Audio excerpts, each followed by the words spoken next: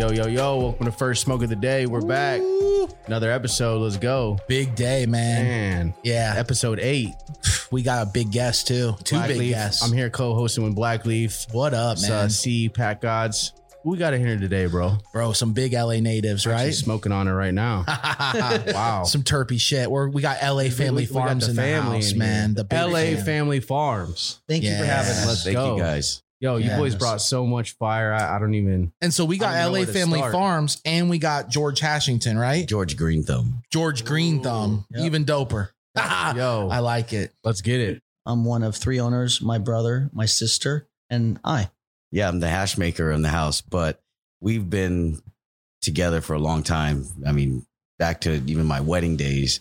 But as family, that's what we like to say it. We've do everything from cleaning the floors to picking the strains to smoking them to washing them, doing the pheno hunts, helping out with just pushing everything we can. We do everything. We're hands on.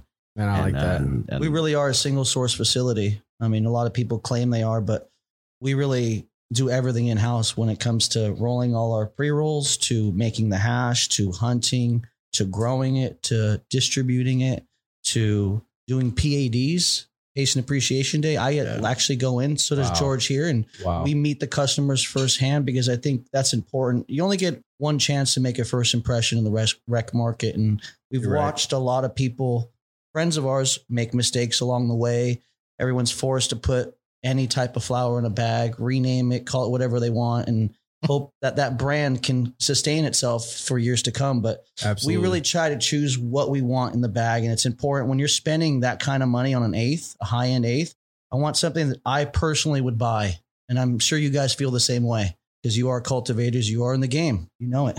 100% agree, brother. I mean, we're all consumers here first. Yes. Before we ever got into this business. I think we could. And I mean, it's what he would want in his bag. Yeah. You know what I'm saying? Like, how would you want your eighth? Would you want that big nug with a medium and a small nug? Or are you going to give a couple people a bunch of small nugs in your jar, or in your bag?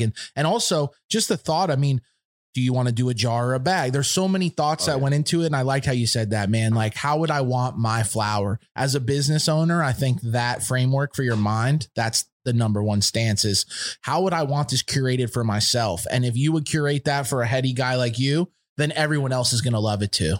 I agree. And it's important what goes in the bag. And we really QC everything to make sure that it meets that standard. And it's, it's difficult. It's challenging. Yeah, it's the hardest thing we've ever had to do. A lot of losses, a lot of learning, a lot of L's. A lot of times where we have actually committed to saying, you know what, this is not what we want to continue working with. Let's stop the production on this. And this is not what we're going to put out. And people don't understand that that's not only money, it's time. Yeah. You say stop. That's stop. You got clones already. You got plants going in the ground. You got this next run already figured out. Oh shit. Well, we got another run and a half still before we can get rid of this one. People don't know. There's so many variables, how deep it goes when you make decisions and how many departments it affects and how many people you have to explain it to and explain why and what we got to do to make it do it right. But people will take the other road because most everything with big companies or corporations or whoever else, they make decisions based on money. Yes, the balance sheet. That's it. It comes down to making money with most companies. And with us, we feel like if we put the plant first and the flower first, everything else will fall into place. We believe that as a family. All of us believe that. And we hold true to that, truly. I like that. I've been growing since 1995 and my brother's been around plants since he's 13 years old. And my brother is truly the cultivator behind us. I do a lot of distribution. I pick the genetics, the branding, there's always a creative with a business person. So this is a family. You got family. Yeah, really. And my sister runs the day to day also with my brother. Man, that's amazing. She got into the business 7 years ago with us. We all have our own lanes. In the beginning, it was very tough. Very challenging. A lot of past issues that were never resolved that come up in business because you've never resolved them. But we've all tried and we all have our own lane now. Do you mind if I ask, do you guys also live together? No, Man, that's even bad. No. Did you at any point? no, Or I'm 46 from the- years old. Yeah. You and your brother used to Yes. before, and then you We did guys very made recently, like a 2 years decision ago. that it's in for your best of your health. Yeah. You got to live separate. Right. It's Yeah. true. You can relate though. It's Yeah. tough. We've always lived with plants too. And Yep. it's tough, having genetics and keeping them in a facility when you were legal or maybe when you weren't, living with it and dealing with it and coming home to it and doing it at your actual shop and coming home. It was challenging, Nonstop. and it was challenging for both of us, and we found our way through it. And, like I said, we have our own lanes now, and we stay to our own lanes, and we run things by each other, but it's working out really well. I like that you found positions and you're holding tight, True. true to Yeah. the mission. Yeah. It's what it takes. It's an amazing feeling to work with these type of people. Different. Just their expectations and their level of dedication and love for what they want to accomplish. You have to acquire that by working with us, being in our crew. And And- you can't teach that. Yeah. You either got it or you don't. It's passion. It is. It's a lot of passion. Truly. Somebody told me you can't teach hunger. Mm. Can't teach grit. Yeah. Like No. you just can't. It's you either got it or you don't. Drive, passion, all that is really what is instilled in you from most likely your parents and your upbringing and who you are as a person.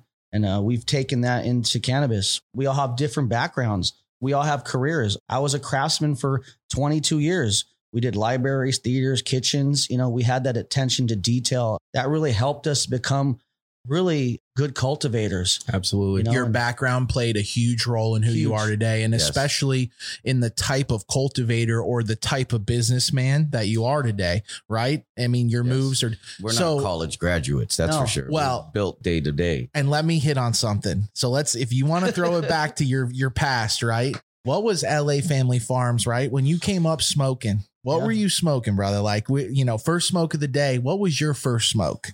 Way When back I was when. growing up? First time Yeah, smoking man. weed. First time. The first time I ever smoked weed, I wasn't sure what the weed was, but I know it was out of a proto pipe, those old Yeah. metal Yeah, pipes the that brass had the little ones. poker that would pull out the side you and you can could clean use it. And it was behind this place called Skateland in You the and my valley. dad. But in the valley, Wow. in the early, So born and raised. born and raised in 818, Okay. Damn. Okay. first The mecca Shout of out to the cannabis. 818. mecca of OG, in my Crazy. opinion. Florida, I believe, is truly the place where it originated from. The Crippy, which we all know, the Crippy. presidential Kush, the Crippy, the OG, it all came from there. And our But buddy, it wasn't being grown there like it was here. no, You guys No. had the L- amount, LA you had owned it. access. Like Yeah. even me being from there, I didn't see a lot of that. I saw a lot of crazy sativas and a lot of hybrids, but it's even that it wasn't the amount of weed. Like Cali, I bet you were. So what were you seeing back then? Like what was your first shit smoking? Was it Crippy or was it some like swag? no, this was all before OG. Wow. This okay. was before OG. OG didn't exist when we first started growing. I forget the year they brought it back, but Mhm. they grew it for many years. And that cut was truly coveted for many, many years by an elite group of guys. A lot of other people that have been in the industry a long time that know some of the forefathers when it came to OG, which was what is truly the staple of Western cannabis as we know it. Me being from Florida, we used to see, it's funny because I hear a lot about OGs in Florida. All the growers I knew, we had a crew of about 6-7 guys at our peak, and everybody was growing strains, but they were all hybrids or sativas. And when you think of Florida, you think of like pineapple, lemon, juices, guava. That's the type of shit we were growing. And that's what always spins my head is that Florida is known that it's like the OG spot. It just wasn't around Central Florida. That's for damn sure, because we were growing juicy fruit, blue mystic, Cali indica, blue cheese. We were growing random. I mean, I could go on and on, but it was nothing OG. The only thing that we had that was similar, and you've seen this, Joe, is that we had presidential Kush. Yep. Okay. And that I would say that's more like Afghani.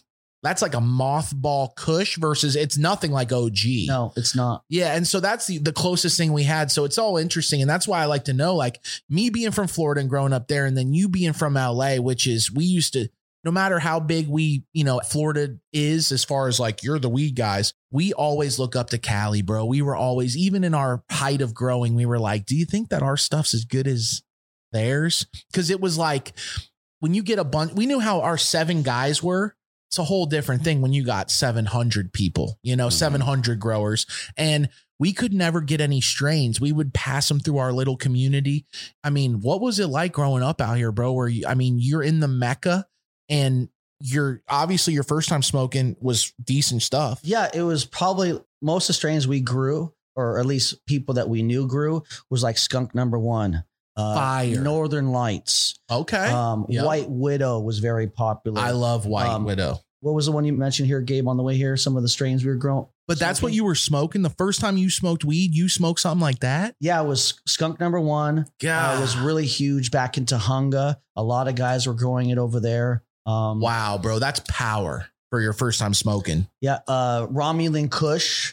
With my cousin, he grew Romulan and Hindu Kush. We enjoyed that very much. Those were more like landrace strains, a lot stronger. When you used to walk into a room back then with an eighth of weed, you'd walk in, all your boys knew you had weed. Mm-hmm. Weed was something different back then. It had a different palate. It was grown with different nutrients. It just was all around different. Different terps. Yep. One day that's going to come back. I would love to see skunk, man. One of the first Skunk Number 1 cut.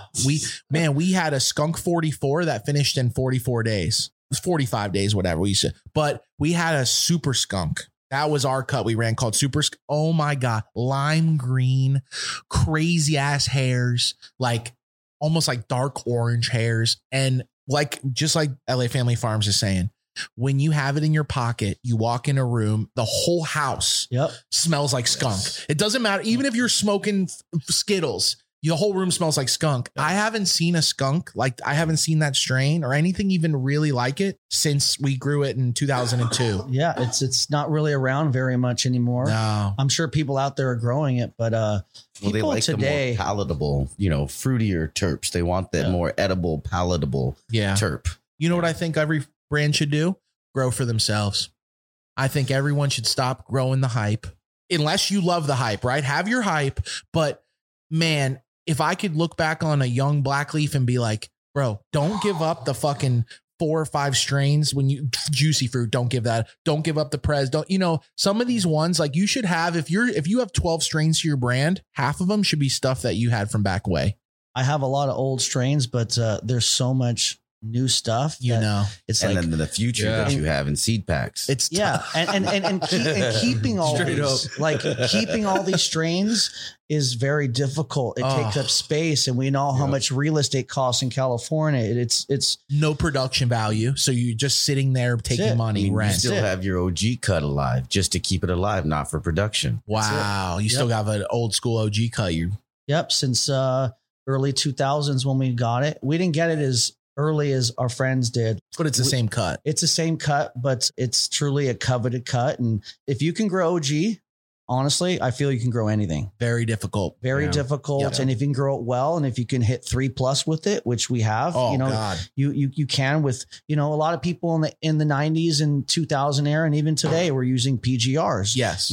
And that's poison, really. I've heard even good growers that I'll meet them. And then after I get to know them, I realize that they will use it, but some of them even use it in slight amounts. They'll use it like little bits but it's interesting because I've even heard it from good growers that I was like, oh, really? Oh, look, everyone that has been growing. Back in the day, we didn't know any better. This is what we were told. Okay. It wasn't until we found out that, that stuff's bad for you. Yeah. That's when we're like, we shouldn't be using this no more. We didn't know that phospholode. When they were selling it to us on the shelves, this was like, dude, this thing's going to make your thing big. It's going to make your bloom boosters. That's what they were telling us. Yeah. They were just giving you tech. Like here goes marketing. From 2 pounds to 3 instead of, and they were this is what's actually at the happening. Store, so you trusted them. You didn't realize that what you were putting in there was actually poison until the research was done. Yeah. And then as that research came about, then we said, we don't want this. We smoke our weed. Yeah. There's other people that don't smoke their stuff, but we're like, hell no, we smoke our weed. We're that next generation. We're that X generation. So unfortunately, we smoked that weed though. But the future, future smokers are actually going to have clean weed and not ever be exposed to that, which is great for cannabis. Yes, it's amazing. That's one of the reasons we came in. If you test dummies. Yeah. If you can grow good weed, you don't need any of that. Well, we actually know too, what causes PM and why we have like people are trying to get around these problems and they're spraying their plants with certain things. We're learning now these days. We know why things happen. So then you're like, oh, let's just fix the problem instead of fixing it after the fact and having to spray. And that's the thing. Like I remember in 2008, Prevention. in 2007 and 8, those issues, that was like, oh, you use this to fix that. And it's like, no, you don't. You fix the problem. You take you have a flat tire. You actually fix the tire. You don't blow it up and then put bubble gum on it. Yeah, you know what I'm saying? But that's what we're learning as growers. And it's so crazy because things are changing so fast now. And that's LA, bro. How different was LA when you guys were coming up growing when you first started? Yeah, I mean, crazy. We started with one light, just like everyone else, you know. I grew with a parabolic reflector. We had Mylar on the walls. And oddly enough, the first grow I ever had, the very first grow was soil. It didn't work out. I didn't do well with soil. My uncle called it the torture chamber. I scrapped it. I started over. I went to Foothill Hydroponics and in the valley, and the guy there was a complete asshole always. He knew exactly what you're growing. He always asked you what you're growing. And like, I'm growing tomatoes. Come on. He knew you were lying. But, and it was even like that out here. That's so crazy to hear. Cause I think in Florida, we were like that. We would borrow friends' cars and give them an eighth and be like, oh, I gotta move today. I gotta help my sister move. And then I would take their car to the grow store. Cause like, God forbid their license plate gets run. Like it ain't going back to my grow house, right? Where your car's registered. So we would borrow friends' cars I would do that every 3-4 weeks. We'd go and borrow a friend's car, load it up and then literally be like looking behind us, sketching out. I mean, we would go to lunch, park back there, see who followed. It would be a whole day event picking up some rock wool. Yeah. I mean, honestly. He advised me, the guy from Foothill, he's like, you can grow in slabs and salts, which that was the first time I ever really grew successfully. And it was in slabs, and salts is exactly what we're doing today, which is kind of crazy. What year would this be? 95, right? 1995. Yes. Wow, bro. So, what year did you smoke for your first time?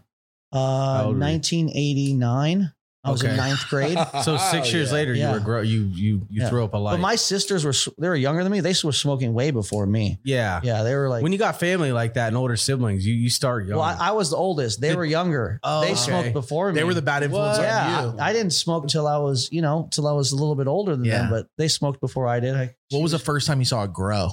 It was shortly after, like your first real grow. You were like, because I mean, coming from LA, you think like, oh, everyone's around it. First real grow was probably one of Josh D's grows. Oh my God. Damn. Yeah. Wow, that's fucking legendary. That was probably one of the first grows I ever saw. My brother took us to. My brother was more friends with them than I was. My brother's really, he was young at 13, but when we finally got the OG cut, he just kind of huddled away by himself and grew OG for many years and figured it out, and really was the secret to our success. So you and Josh D crew go that far back? My brother goes back with some of them. We always kind of knew each other. We talked, but back then it wasn't legal and people weren't sharing information a lot. And your crews rubbed elbows. Yeah. That's how we used to put it too. We had, I knew of other crews in Central Florida and other places, and we would get their herb and we like, oh man, that crew over there grows some skunk. We got to get that cut. But we knew there were other crews around. We just, like our homie would know one of their homies, right? But it was them. That was the thing. We knew a guy. It was a guy named Doobie. His name was Doobie. He was in a wheelchair. He sold the best weed, and he would sell at rates of 5,600 plus, 64 and up. I think Joel told me he sold some packs for 8,000 back in the day in LA. Wow. It's different when you're getting that on the East Coast, but in LA to get that at that time was huge. And these guys were like, Doobie especially was like a guy that was the connection to everyone. He knew all the biggest growers. He knew all the biggest brokers. A guy named Kodiak, which was still a good friend of ours. He was a legend in the game as well. A guy named Guido that I met recently. He's also been in the game a long time. We are all like 1 degree of separation away from all these guys, but never knew it until recently, until we came into the rec game and we've met more people. And, really social media has allowed all of us to meet. You're correct. I never would have met you, you know?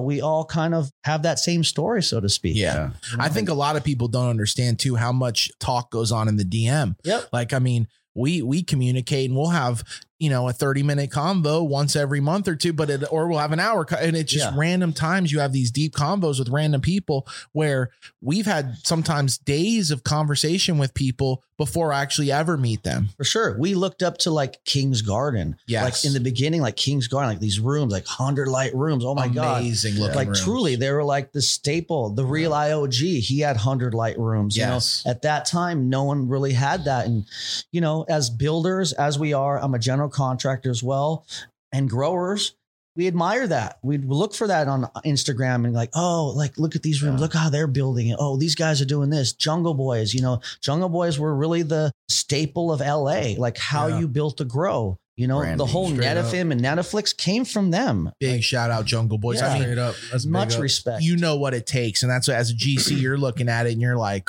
I know how much money and time and effort and then planning and how many times they did it the wrong way to get to where now when they build a room, they're like, no, it needs to be like this. And you're like, well, no, we should probably, no. Yeah. It needs to be like this. And it is a live moving vessel. Yeah.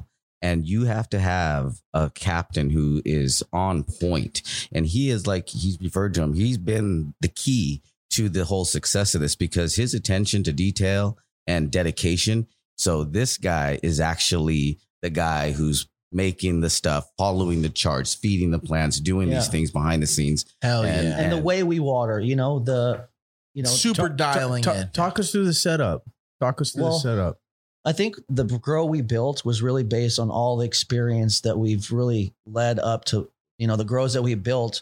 We really learned from like comfort cooling, how most of these grows that are built have comfort cooling. Most of the grows have air supply on the top and return on the top. It never makes sense to us. We actually built a wall that's a return wall. So we're actually cycling air from the top to the bottom. And this was an idea that we came up with Critical Climate that actually helped us design. This is a guy named Marcus who owns it, and really trying to push the levels of what we can do as far as control. Yeah. Because really most lights are pretty much almost the same. There's other lights that are better than others, like Gavitas or Lux is like what most people use, but climate is really the key. So when we built this facility, we really put a third of the build of the cost into climate. Huge concern. I brought it up on the previous podcast, talk about 3 staples in cultivation: environment, controlling your environment, number one, because that's going to, you not getting botrytis. That's you not getting PM. That's you not getting other issues that have to do with swings, right? Yeah, I mean, sure. even just your harvest numbers are really have to do with your environment a lot of times. Next is your genetics. You better have good genetics because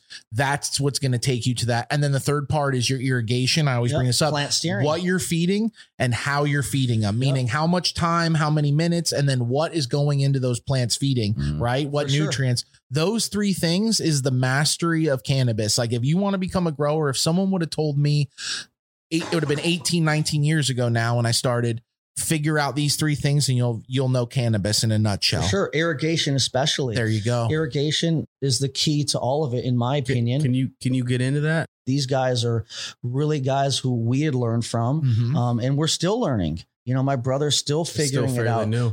When you build a 27,000 square facility of 500 plus lights and you harvest every other week, you have a limited time to be able to get these rooms dialed. And, it's tough. Brands can suffer. That's why we put limited batches. I'm not in very many dispensaries. I'm in the right dispensaries. Yes. But really kind of picking and choosing what goes in the bag is really key, because when you're dialing a facility, as you know, it's difficult, it's challenging. And this is all new ground for everyone. No one's built these facilities of this scale and really have been doing this for many, many years, except Jungle Boys and King's Garden and those guys. They've been doing it for quite a long time. And we know how challenging it is. And of course they know, and we're here now on our 3rd round, barely just touching our 3rd cycle. For rec. 14 runs we're in. We're about to harvest the 15th run in a couple weeks. Man, that's huge. Congratulations on that, bro. That's 3 times per room. So that only gives you from the 1st, 2nd, and 3rd. So we're still dialing in these rooms, man. Yeah. It's amazing. It always, realistically, in a new facility, you're talking 9 months before you're in full stride. 3 crops, in my opinion, 3 crops out of a room with the same strain in that room. you're at full stride, meaning like, okay, here we go. This is what we can expect from this room. As long as you keep same strains in rotation. And that's what my brother hates about what I do is like genetics. Like you brought so many jars of fire. I don't want people to get used to the same genetics. It's like, if I name something a different name from what it is, I'm telling people what it is. If you're smart enough to look at my menu and say, hey, Fujitsu is sour apple animal cookies. Okay, what's that? That's apple fritter. Yeah, well, it's bag seed from apple fritter. We hunted it. We found it. We renamed it. You know, that's important for me because I think the consumer really needs to know what they're smoking. And eventually they're going to want to know. I totally agree, man. You know, totally agree. I like, and you brought some absolute flavors, bro. A lot of crazy Skittles crosses, a lot of what me and basically Pack Gods talk a lot about is fruit and gas or candy gas. Gas. And we bring that up a lot, man. Talk about some of these jars you brought. And then also you being a general contractor, dive into that a little bit. Like when you're doing a 500, light facility, this is no joke. 27,000 square feet. Millions. We designed it. We funded it. We built it, we operate it, we distribute out of it, we do the branding. The crew is really what allowed us to be where we are. Yes. You guys know that. Without our team behind us, we were not able to bring this to the market the way it is. And every person that works there, I know every person's name that works there. I know them personally. I don't have a relationship with every single one, but I would like to one day. I want that kind of family vibe, and it can be a double-edged sword because you're like friends with these people and you have love for them, but you also their employer, That's the hardest part for me. To separate business. For me, that's the hardest part is I become friends with everybody and then I crack the whip. And they don't know where the line is. And I'm like, well, would you rather me just be a dickhead all the time? Like, where's the line for me? Like, I'm a friendly guy, but at the same time, when you don't do your job, I got to tell you, or I got to ask. By example, it's tough. Exactly. We lead by example. We work as hard as the next guy. I love that. And I feel that that's really why we have the crew we do because they respect us. Yes. Most importantly. Yep. We're right in the trenches. We're in the line. When we're taking down a room, all of us are there taking part in that take. When you're planning a room, when you're cloning, when I do the same thing, man, when we took over this last garden, I was in there like, this is what we're doing. Like, even when we're doing dumb shit, like mopping the floors, when we're doing, just tedious work, it's like, all right, well, let's do it together. Let's go, and that's part of what makes it grow work. Especially in the beginning, man, especially until you build that team that everyone has that respect and everyone knows. I love what you said when we started this is that everyone plays their role. Everyone has their own lane. Yeah. Everyone does. And if you're good at what you do, stay in that lane. And don't micromanage. Don't be looking over to the other person's lane, making sure. I mean, let people do their thing and you guys are able to just all run. For sure. I love that. Everyone has their strength. And if you allow them to use their strengths, that's key. When we came into this, we're like, okay, we want to get people that are a crew just to de-leaf, but really, you need people that are versatile, that can be a hand roller, that can help you de-leaf, that can help you break down a room. I hear this more and more. It's like, we want to find people that are more like us. And Jack of all trades. We're also finding that they enjoy the ability to learn these different things inside the facility. They actually get to feel a part of everything that we're doing. Is doing the same thing over and over. The monotony is can get boring in the same place. But once you get to rotate them around, then they start to understand what we're actually trying to create here. Got it. And that's what we say. This is a feeling. This is not just a job where you show up and you put things in a box and you push it away. It's like pride. There's pride. That's why on my bags I put for the love of the game. Yeah, I truly, love that. You got to have love for this, man. And just to say, like, I love that. And that's when it says LA Family Farms. I mean, that's where the family comes from. It's that side of things. And it means a lot. And I love that about you guys, man. And I fucking love this new packaging. Your new packaging is off the chain, man. Your colors that you guys picked for this are really beautiful, man. And I know those are LA colors, purple and gold, 100%. But the shades you guys used, I just love it. There's a lot of, anyone could do purple, but this isn't just that. This is like, it's nuanced. It's a beautiful package, bro. And I appreciate that. I'm guessing that when you built out your grow, like Pat God said, you probably use the same nuance to build out the cultivation from your GC standpoint. Is that the case? Mm-hmm. Yeah, There's a lot of details in those DPS panels that people don't know about. Yeah. I mean, and I'm guessing with your grow is probably the same. You guys put a ton of work in the back end. We put a lot of money into it, a lot of our own money. And a lot of seed chasing, a lot of pheno hunting. Oh man, I love it. Which makes you guys no money. Doesn't make you any extra. No. It's just you want a new strain and you don't want to grow what everyone else is growing. So you're going to spend your money and your time and chase down something on your dime. And that's oceanfront real estate, right? So because what you're paying for that real estate in your grow, that's oceanfront real estate. Truly. And now you decided, you know what? For people to have something that they can't get from anyone else, I want to spend my own money to see if I can get that for them. I mean, people don't understand that that's really what it takes. And I'm opening up something, and this is why I want to say this.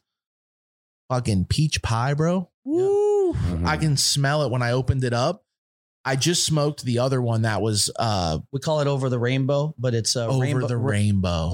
Rainbow on rainbow. Rainbow belts with Rainbow Belts rosin. Man, this and that's what we entered in this I'm Olympics. about to light this Shout out up. to Green Wolf, Brian Ace. Thank you very much. Yeah. Love you. Yes, sir. But man, this is a beautiful joint, dude. You guys, and so these are available to people. This one I'm lighting up right now. Yep, it's available in a lot of stores. Cookies, lemonades. Yeah, dude. Calma. You picked a crazy, Talk about it.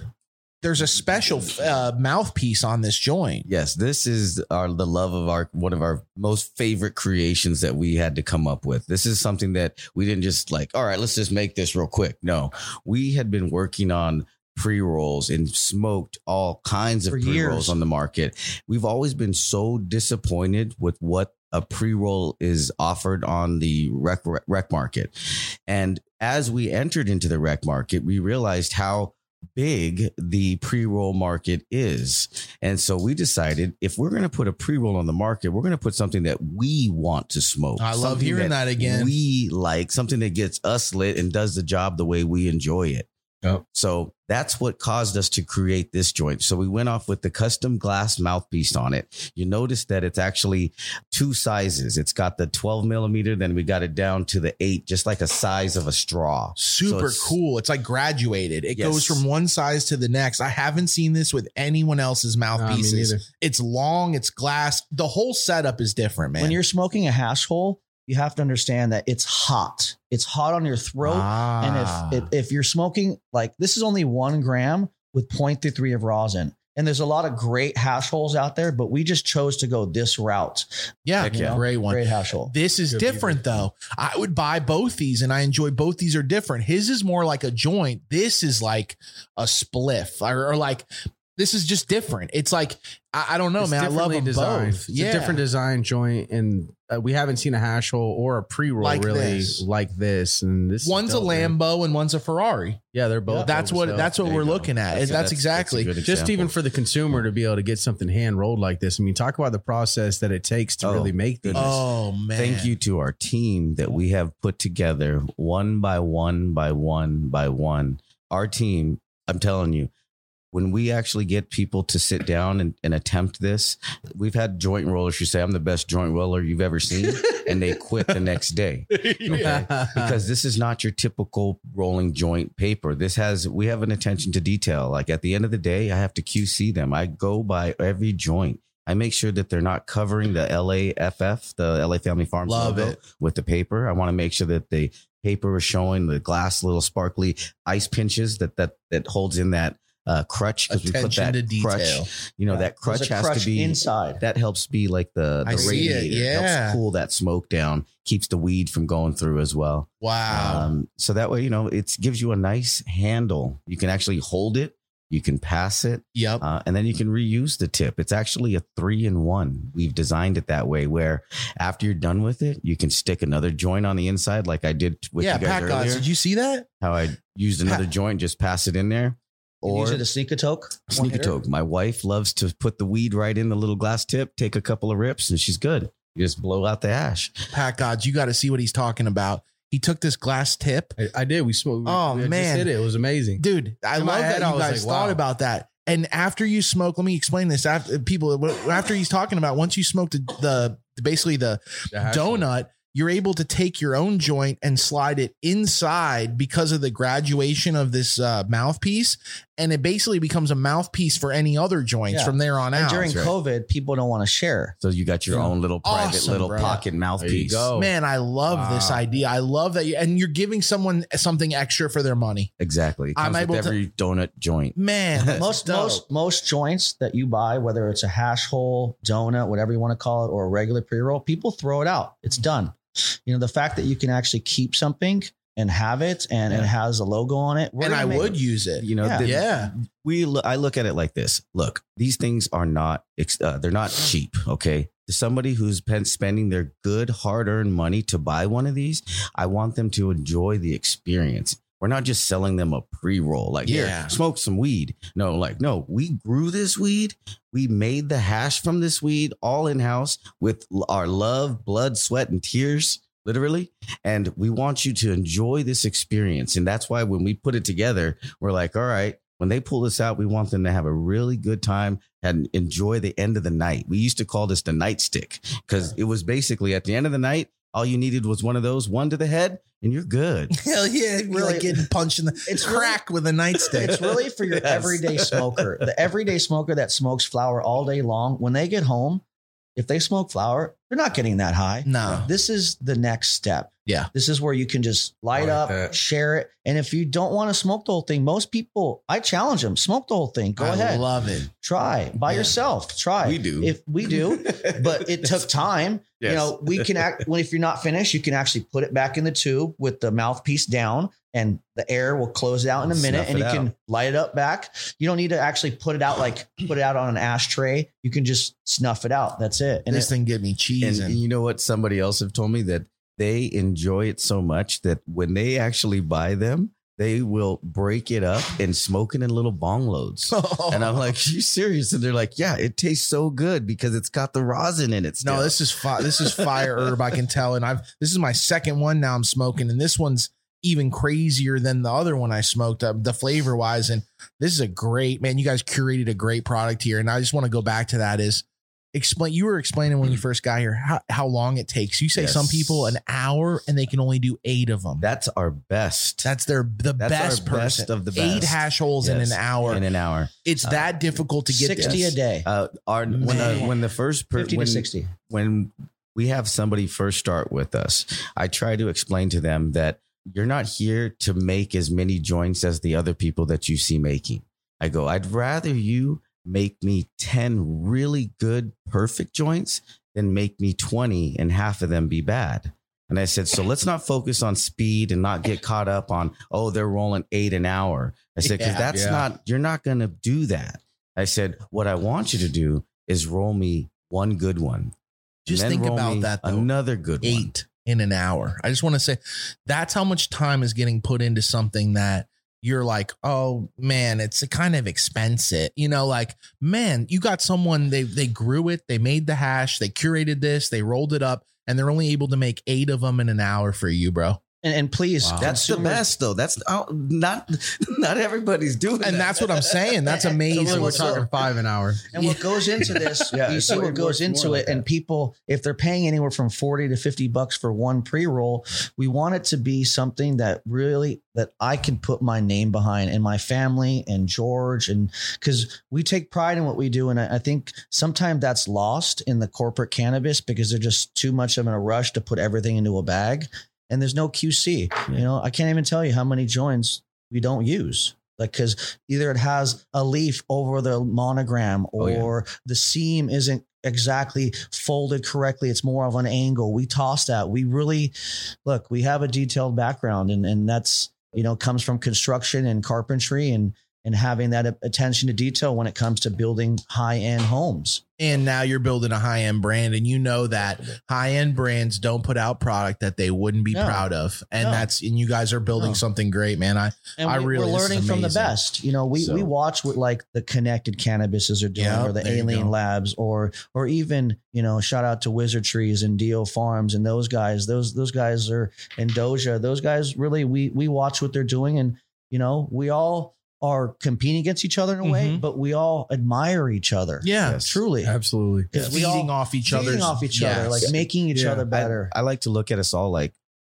athletes, you know. Yeah, you like to absolutely. see Off the court, like it's- we're all like looking at each other and we're all trying to play as hard as we can. And you know what? You got to appreciate that, man, because we know what it takes. And you're like, damn, they're fucking doing it too. Yeah. That's Yeah. some shit. You know what I mean? Straight So up. And you know, being a single source facility and truly being all in house, really, I take pride in, because not many places can say that they actually do everything in house. A lot of places want to outsource pre-rolls, want to outsource hash, everything, you know, manufacturing in general, or even packaging your ace. yeah, You know, it's like, time consuming. you know, That's for sure. Giving You know, someone a doing it unit in-house. and having them package it, you know, like if we package out of one unit, we're not getting 128 ace. No. We're getting like 100, if that. if that. Yeah. No, there's so much when we're packaging. We went over that today. They were packaging eighths. I had to call Joe and I said, hey, bud, you know, I really need to we need to make a decision, because with the packs that we're putting in, I know you wanted X amount of units, but based on where we're going, I think we need to be a little bit more worried about the quality that we're getting versus the quantity you want to get. And Joe says, I understand. Then only make the best of the best that we can get, and don't worry about where it gets us. Yeah, because we don't want to put too many smalls into a bag, because when you're paying that price, someone opens a bag and they see 10 smalls, they're going to be like, what the fuck is this? I'm never coming back. And you know, They don't understand that costs you money. Yes, It they don't does. see this They stuff. don't see it. And nobody knows this stuff. nobody, man. but we're now sharing it with the world. Yes. Really. Because, you know, first smoke of the day is going to blow the fuck up.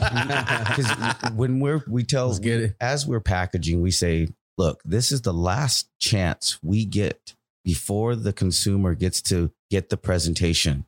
You know, it's like, yeah, You're the we last line we of got defense. pictures. We got all this great stuff. We got a beautiful facility. Yeah. We bust our ass. Yes. You know, 15-hour days. Like, this is not a joke here. And then we're just going to be like, here's some weed. No, Like, no, hell no. hell no. Because Hell everyone no. would quit. And it starts at the dude. top. Wanna It doesn't come. work You wouldn't like wanna that show with us, up. bro. It doesn't work. It's not worth it. It's like, dude, we work way too damn hard. And to honestly, not this put our all best starts forward. at the top with us, my brother, my family, my sister. Shoot. You know, my Lead by sister. example. His My sister, seriously, fucking runs The that champ, facility. man. Wow. She is. I love this lady. She is the heart and soul. I mean, she is Truly. the woman. Look at the dudes that she's got to deal with. You know what I mean? And she, what specific role? When A boys. What specific role does she play in the business? Does she have a specific task, like duties? Every part of the company. Okay, so she's the overall umbrella. So he, She's in more parts of the company than my brother and I are, because she deals with the office, the taxes, the Everything. accountant, the Oh, metric, man. cultivation, the Everything. schedule, everything. You know, she's in Wow. every department. Yeah. She's The glue. She's the glue. It that was my binds brother and I everything. for most of our lives. But now we know we all need each other, and we know how powerful each Dude. one of us are in this company. She's a full partner, and she deserves every last penny. Dude, the way this is literally Absolutely. like Voltron, or like, you know what I'm talking about? Like it's Yeah. like Power Rangers, like you put the forces together. You know what I mean? It's like, It's It's rare that you can have when it's a working. family that could actually That- work together. You know, we battle. Don't get me wrong. We have our This battles. is it, man. I might have to pitch you on a TV show after this, big dog. This is sounding too good right here, This would be a man. good TV show. I want to Cool see for stuff, myself, dude. bro. It's some You guys cool are always stuff, welcome buddy. to come by the facility and see it and Man, see it that for would- yourselves. You know, most Instagram, social media pages like to show just the flower. I show everything. I'll show the facility. I'll show my mom room. Yeah, there's sulfur in our plants. That ain't PM, and I ain't scared of it because I ain't hiding Straight nothing. up, straight up. You know? straight up. You know, You're it's like, no, it's actually in veg. It's supposed to actually supposedly help the plant bring out terpenes later in flower, and it's one of the best preventatives for one of the scariest bugs in the market. Yep. Fucking And PM. mites and PM. Yeah. So why? And we didn't know this honestly. And it's cheap as fuck. And people really didn't know this until the last few years that, you know, micronized sulfur is what you're talking about. Well, the indoor market didn't know about it, but really big ag Knew and- about it. And everyone that has grown outside up north in Humboldt County has known about this. It's their ace in their back pocket. They And know about it. We're just slow. It's Yeah. weird because the cannabis market we're slow to accept big ag. we take on all these home remedy bullshits like, you know, Ed Rosenthal spray or all these random sprays that are like lemongrass. Not to say they don't work, but Dr. Bonner's. yeah, you know, but then you find out like, no, but then Big Ag also uses the scary shit, like, you know, all the stuff, your Eagle 20 and all that nonsense. But it's dope because like what you're saying, okay, micronized sulfur on veg, especially this is what I like. And this is why I don't like what people hate. Man, you bring in sometimes growers, like we have to bring in strains from other people's gardens. If I do that, I need a fucking arsenal of products to be able to battle whatever problems that fucking guy brought to my garden. For sure. So Knowing when people or want to unknowing. immediately come down, like, why would you have that? What are you doing with that? Right? Well, what do you mean? Look at other I people's take in gardens. genetics, yeah. It's you have to build that repertoire. I'll take PM and mites any day on a clone, any day. If it's the right strain. Rather than hop latent virus or touch on that because I don't think a lot of people know about what you're talking about. Fusarium. You know, these are Things that they're people not don't death know. sentence to facilities because you can mitigate it or find a way to replenish your mom stock at maybe another legal spot to be able to do that. But not everyone has that, you know, that capability. The clones that we get all come from legal nurseries. But when I get those clones, if I do, it's rare because I have to bring, if a clone is coming to our facility, it has to come through a legal nursery. Yeah. So if I'm getting anything at any time, which is rare now, but when I do it testing not only with one lab, I do it with 2 labs. And I don't tell each lab what I'm doing. I see if these cuts are coming back with hop latent viruses. Some labs might show for some cuts. What are you seeing? Tell us what you're seeing. You're seeing it. And Different parts of the plants. There's a way to take cuts to where off the plant. So if you're getting a clone, every internode, every branch, you want to be able to take at least a little snippet of a leaf off each set of internode branches. Take it off the whole plant. You're not just taking off one little snip. You're taking a bunch Of different stages of the life. of growth in the plant. So if the plant is 6 inches tall, it has 8 leaf sets. You're taking off each set. That actually allows you, because you can test off one branch and actually pass testing, but the other part of the plant might actually test positive. So it's like, that's why if you've ever seen this before, which I have seen it on farms, I've been lucky enough not to see it in our facility. I've seen it in a few places already. It shows it on one branch. Legal clones. I've seen. I don't want to see it. Have you seen? Have you had stuff test positive from? Yes, legal? absolutely. Yeah, I wanted to get to that. I want people to know that. I don't want you to breeze over that because we bought 16. I mean, we bought clones for a legal facility that I basically consult for, right? Mm-hmm. And we had to kill about 800 of the clones out of 2,500. We killed about 800 of them from HL. And you got off easy, brother. At first, I didn't know why, though. At first, I thought, man, they took a lot of shitty cuts and lowers cuts. And then over the last year, 8 months, I've learned, no, those were actually infected.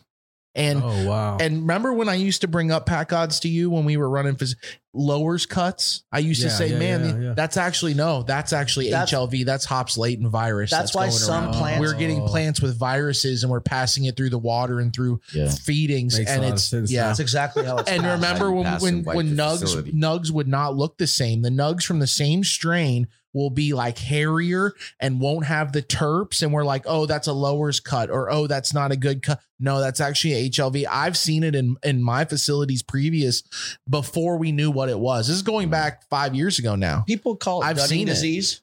I think it's called Dudding as well. It's 100% called Dudding. So it can show on one branch of a plant, and it can show on one plant on one branch in a room of the same strain. Yes. It can show on just one plant. What are you seeing with it? I see a lot of expressing of when I've seen it. It's like female pre-flowers are very long. So you look at the plant and you'll see the pre-flowers of the plant will be very long and extended. And you'll get skinny branching that breaks very easily, where the branching will go lateral to the sides and it won't come up. And then if you just put a little bit of pressure on the actual branches of the plant, they'll snap right off. You don't even have to tug or push. It's almost like it's a fragile thing. Like also we've had them where I don't water it in time and it'll die immediately. It won't even give you a second. Oh, wow. It's a weak plant that's just propped up by its looks. It is. My buddy from Pound Cake Farm, actually, he can actually spot it in a room. He's very good. He has an eye for it. I haven't been around it, but I've seen it in farms. But if I ever had an issue, I would obviously call him. But I test everything, which is Awesome to hear. why I do it. And I test it with multiple labs. And I've learned from other people that have dealt with this by just having friends in the Spend the money industry. now, which is Costs $90 bucks. It's not, It's $90 So I'm it's guessing so worth it. TC considering the Labs long next run. for you guys. I'm guessing at Tissue- some point you guys are going that route. Tissue culture, Yeah. for me, probably not, because Okay. I hunt everything. Mm. And if everything is from seed, which you can get hop lane from seed too. But you're good about not bringing other strains in. So you're Yes. pretty much And if I good do, I test it. Yes. And if it has any bugs or any powdery mildew, and look, you can get rid of that. You Yes, can just you can. quarantine that. So it's just really about viruses. And you can clean up cuts of hop lane without tissue culture. You can do it. Oh, wow. I You didn't can know do that. it. Cult Classics. He has data from it, and he can do it. If he can do it and he says he claims to do it, I believe him. Great breeder, by the way. Great Cold breeder. Classic breeds Great some great breeder. strains. Yep. We had his Enchanted Cookies. He's been known for a couple really good strains. I want to touch on that though. Talk about cleaning up strains. That's a normal thing for us cultivators that really do this shit. I want to touch on that. Some of these people, that want to breeze over, man, when we first got Purple Punch, it took us about 9 months before we could actually bring it in the garden. It had spider mites, it had issues, and I didn't know this till I just knew it had a problem, and I could tell there was issues with it. We didn't know how many problems, but we knew let's just start attacking it with different remedies, right? Then come to find out the other two guys who also got the same cut from the same guy, were like flipping out. They're like, fucking spider mites in our garden now, da-da-da. And I was like, oh shit. Yeah, I didn't trust it to begin with. So we put it in the garage and we spent 3 to 4 mom cycles. So we let it get big, sprayed it, defoliated, spray, dunk, spray, and then cloned it out. Did that three to 4 times over. It took us about 6 to 8 months. And then finally I scoped it and felt comfortable. I didn't see anything. We brought it in the garden and it killed me because people were already growing the Purple Punch at the time. Mm-hmm. And we had it for like almost a year, but I couldn't grow it because the person who had it was on some outdoor farm in Oregon, and it had you had some spider of the best bites. Purple Punch. I bought it. We I know. dialed that shit Yeah, in, and that's you what I got used to it. pride myself in. Is like you You're might the have had reason other I got my people's. Purple Punch cut. There, oh, okay, Yeah, nice. I would bring Damn. I would buy your stuff, and If you know, only we would have fucking known, man. Well, Holy shit. I would. I would have loved to have been homies like 6-7 years. Yeah. Like, holy shit. Yeah, That's crazy, man. it's a small world, man, isn't it? It's a really small cannabis community. Yeah, It is. At this level, it's really like everyone kind of knows of each other or knows each other. And when And you do it's- dirt, everyone knows about it, and when you're Yeah. a good person, everyone knows about it. Truly, I want to be known mostly for, as a family. I want to be Mhm. known for being good people too. Yeah. good business, and you can buy cannabis from anywhere. Would you want to support a family that truly has love for the game, truly, Yeah. and has Yeah, For the good product. morals and ethics, and has great people that work for them, and people can dream about this, but we're living it now. Yeah. Straight Yeah, up. man. Living a I dream love we that. couldn't even imagine dreaming. The way that these guys built this facility is literally like you're walking in the inside of a computer. It looks insane on It's your page. amazing. Like Thank on you. your page, Appreciate I go to your page a lot, and I'm like, oh man, I dream about what my grow room's like. Oh God, one day. And there's tons of things that we would change about it now. But You know, that's just because look- you're good at what you do. Yeah, it's like we went back and forth from like, do we want to have 8 rooms, 9 rooms, 5 rooms, It took 4 2 rooms? years to build the facility. Especially Damn. it's hard enough to build a facility of this caliber. Try to build it during COVID. Mm. Okay, it was tough. Oh, Yeah. It was Talk about it was the process. historic. Yeah. Walk us through it. I mean, even if it's a shortened version, like I mean, we basically pulled every permit. I pulled every permit. I dealt with the city part, which was tough. My brother was more of the on hands guy building it. a lot of waiting. But it was both of us. We really both built that place, Yes. and we designed it as a family. And we're very proud of it. We've paid for everything up until last week's payroll, and we're just starting finally to bring in money from the rec market. But it's been tough because we all know the rec market is not set up for us to succeed a lot of the time. When someone buys an eighth for $60, just remember this, people, a third of that is taxes. Okay. Yeah. And a third of that is what what we're selling to the dispensaries at. So think about that for a second. And then your cost. Yeah, it's split three ways. The shop gets third, we get a third, and so does the man. And it's crazy because we will get comments sometimes on the page like, don't glorify $100 eighths. And it's like, no, listen, it's not it's that this grower just spent 2 years finding that strain from seed. He also spent $500 a pack on 20 packs of seeds. So his investment was like $5,000, by the way. All right. So he bought those seeds 2 years ago. Then he took prime real estate in a garden that he spends crazy amounts of money to prop up, right? Absolutely. He then grew those seeds out and found something, maybe one out of all $5,000 worth of seeds, one thing that hopefully the market would like. Then he took his faith and his money and put it to the test and said, fuck everybody if this doesn't work, and then got you your eighth, right? And you were able to go in a store and buy it and take it home and smoke it with no liability, meaning you didn't have to worry about, oh, well, I had to grow this eighth. You don't have to, you spent your $100, let's say, or $80, whatever, $60 on your eighth. Man, the amount of work that took someone like you or some of these guys to get that eighth in front of them of a new strain, of a new this grown perfectly. I mean, that's amazing. That's why it kills me when a lot of these people, we need to educate these consumers on the amount of work that some of these really good brands like you guys. And so, I mean, Alien Labs, I mean, we'll go on and on, Straight Organics, Blackleaf. Yep. I mean, we go, I love NorCal Gardens. I love all these guys. I'm smoking so many different things from great companies that curate their product well, that I just want to touch on that it takes so much time to get something like this hash hole. And then you guys, your pricing is so reasonable. It's unbelievable. That's because we're a single source facility. We don't source anything. Like, think about it. If you're someone that is sourcing hash or flour and tax. Yeah. And you're buying that now, the labor behind it now to sell it in retails, there's not much margins for you to make money. So the pre-rolls have to be more money. But when you're a single source facility, it's easier for us. We can make it more budget driven for people that are budget driven. You try your best to do it. And the taxes really make it hard. Taxes make it hard. Budget driven because we understand not everybody can afford the bigger ticket. Yes. But at the same time, we're going to give you the best experience for your bang for your buck. Yes. When a consumer walks into a store, there's hundreds of brands to choose from. And the way they choose is either dollar oriented, or they already have in mind what they want because that's their favorite, or they have a price standard. You know, it's like those are the kind of, or THC. You know, THC and dollar. I think those we should touch on that. Two basics. Man, it kills me. That kills me, that part. But I just always tell people, if you're looking for budget, buy some greenhouse.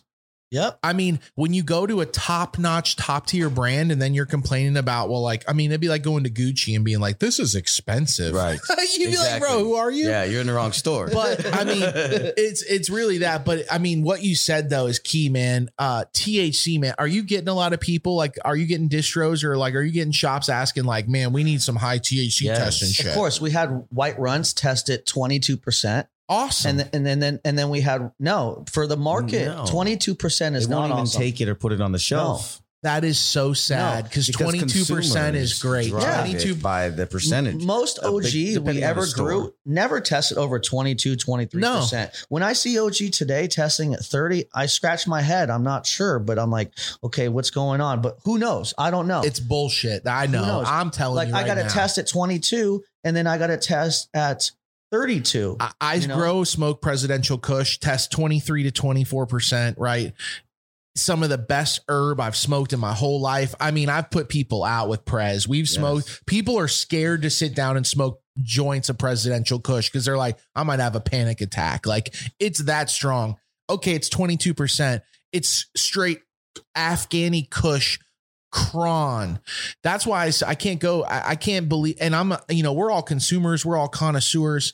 I'm not buying into this THC shit at all. None of these testing places. You can over dry weed and raise your test score. I know that for a fact. If you over dry your herb, you like in Colorado, right? If you pull more moisture out, your content of THC is higher for that same amount of herb. So you will test at a higher percentage. I know companies that literally will take product and over dry it, knowing that then it will test higher. Then there's your test score. And then they can get what they want out of it.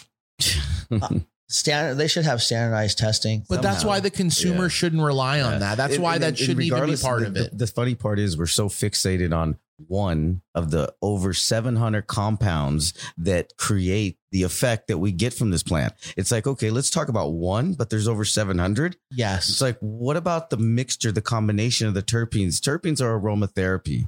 And just like you have your different smells for relaxation, for awakening, those are the same things that affect the experience. So you're going to compare what the percentage is based on that number when I always say your best thing is to just experience it.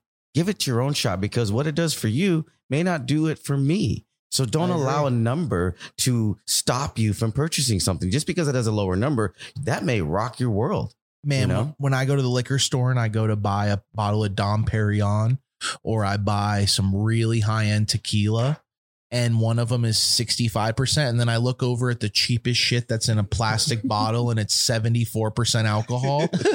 I'm like, you're telling me you're going to take that over the Dom Perignon? I mean, get the fuck out of here. Like, that's the issue, is that they can't parallel it. Take a step back and think about that in real terms. You're about to just smoke something that you're like, it gets me hot. No, man, I've smoked herb that was 17, 18% THC, but had insane terpene profiles and gotten so fucking high in an aromatherapy way where my senses are booming, my thoughts are crazy. It's a whole different experience. And it kills me when I hear this from rec brands like you, because you guys are growing fire terpene product, right? The smells and the flavors are so there, and it's just crazy to hear that. It breaks my heart from another grower who doesn't care about THC.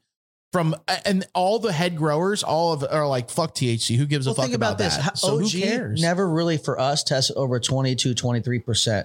Maybe some people can get 25, but why did OG always get us more high than any other weed? Terpenes. Yeah. Yes. It was terpenes, the combination. Experience. Dankest, loudest weed. And you had a jar of OG and you accidentally opened it up. The whole house was blown up. But it's the combination of THC with terpenes that gets you that lifted experience where now your senses are booming. And what I'm always looking for in my chronic or my smoke or my medicine is I want a game changer, which means my head change. I want a head change. I want to inspire myself to do some dope art or inspire myself to get back to fucking work. Yeah. You know what I'm saying? Like, that's a lot of the times it's like, take a hit and then get your ass back to work, bro. Yeah.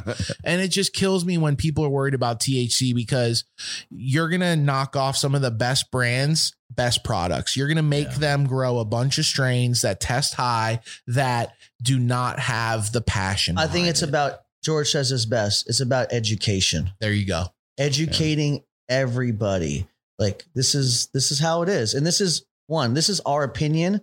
Doesn't mean necessarily fact, but this is just our opinion. I think we've been in the market long enough and we've smoked long enough. All of us in this room grown long enough, been in this crazy industry long enough to really feel like, hey, we believe this. And, OG is a perfect example of THC, of why that gets you more high than anything. Like, I would love to grow OG again, but the market doesn't want it.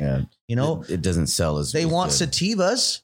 Go to any shop, say, hey, you have enough sativas? Most of them are going to say no. Yes.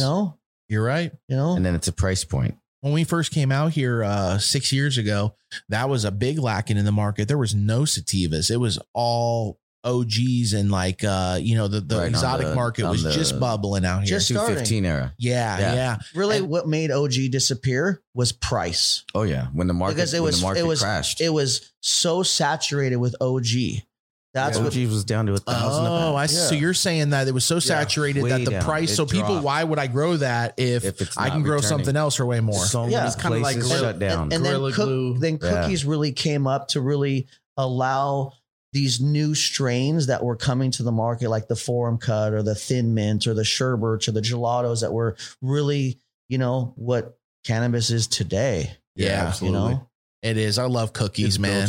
builds off those. You know, they genetics. changed it for Cookies the OG growers. strain. I love cookies the strain. Cookies the strain. Yeah. The strain cookies. I mean, it was like a myth back in Florida.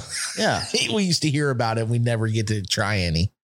No, and you know, people, even us down here, wouldn't get very much cookie strains. You know, it took years for us to like finally get Forum Cut or Thin Mint or the Animal. Platinum. I grew all three of those. I really didn't like them because they were like very small yielding plants, and they're like popcorn sized buds and very hard to Boutique. trim.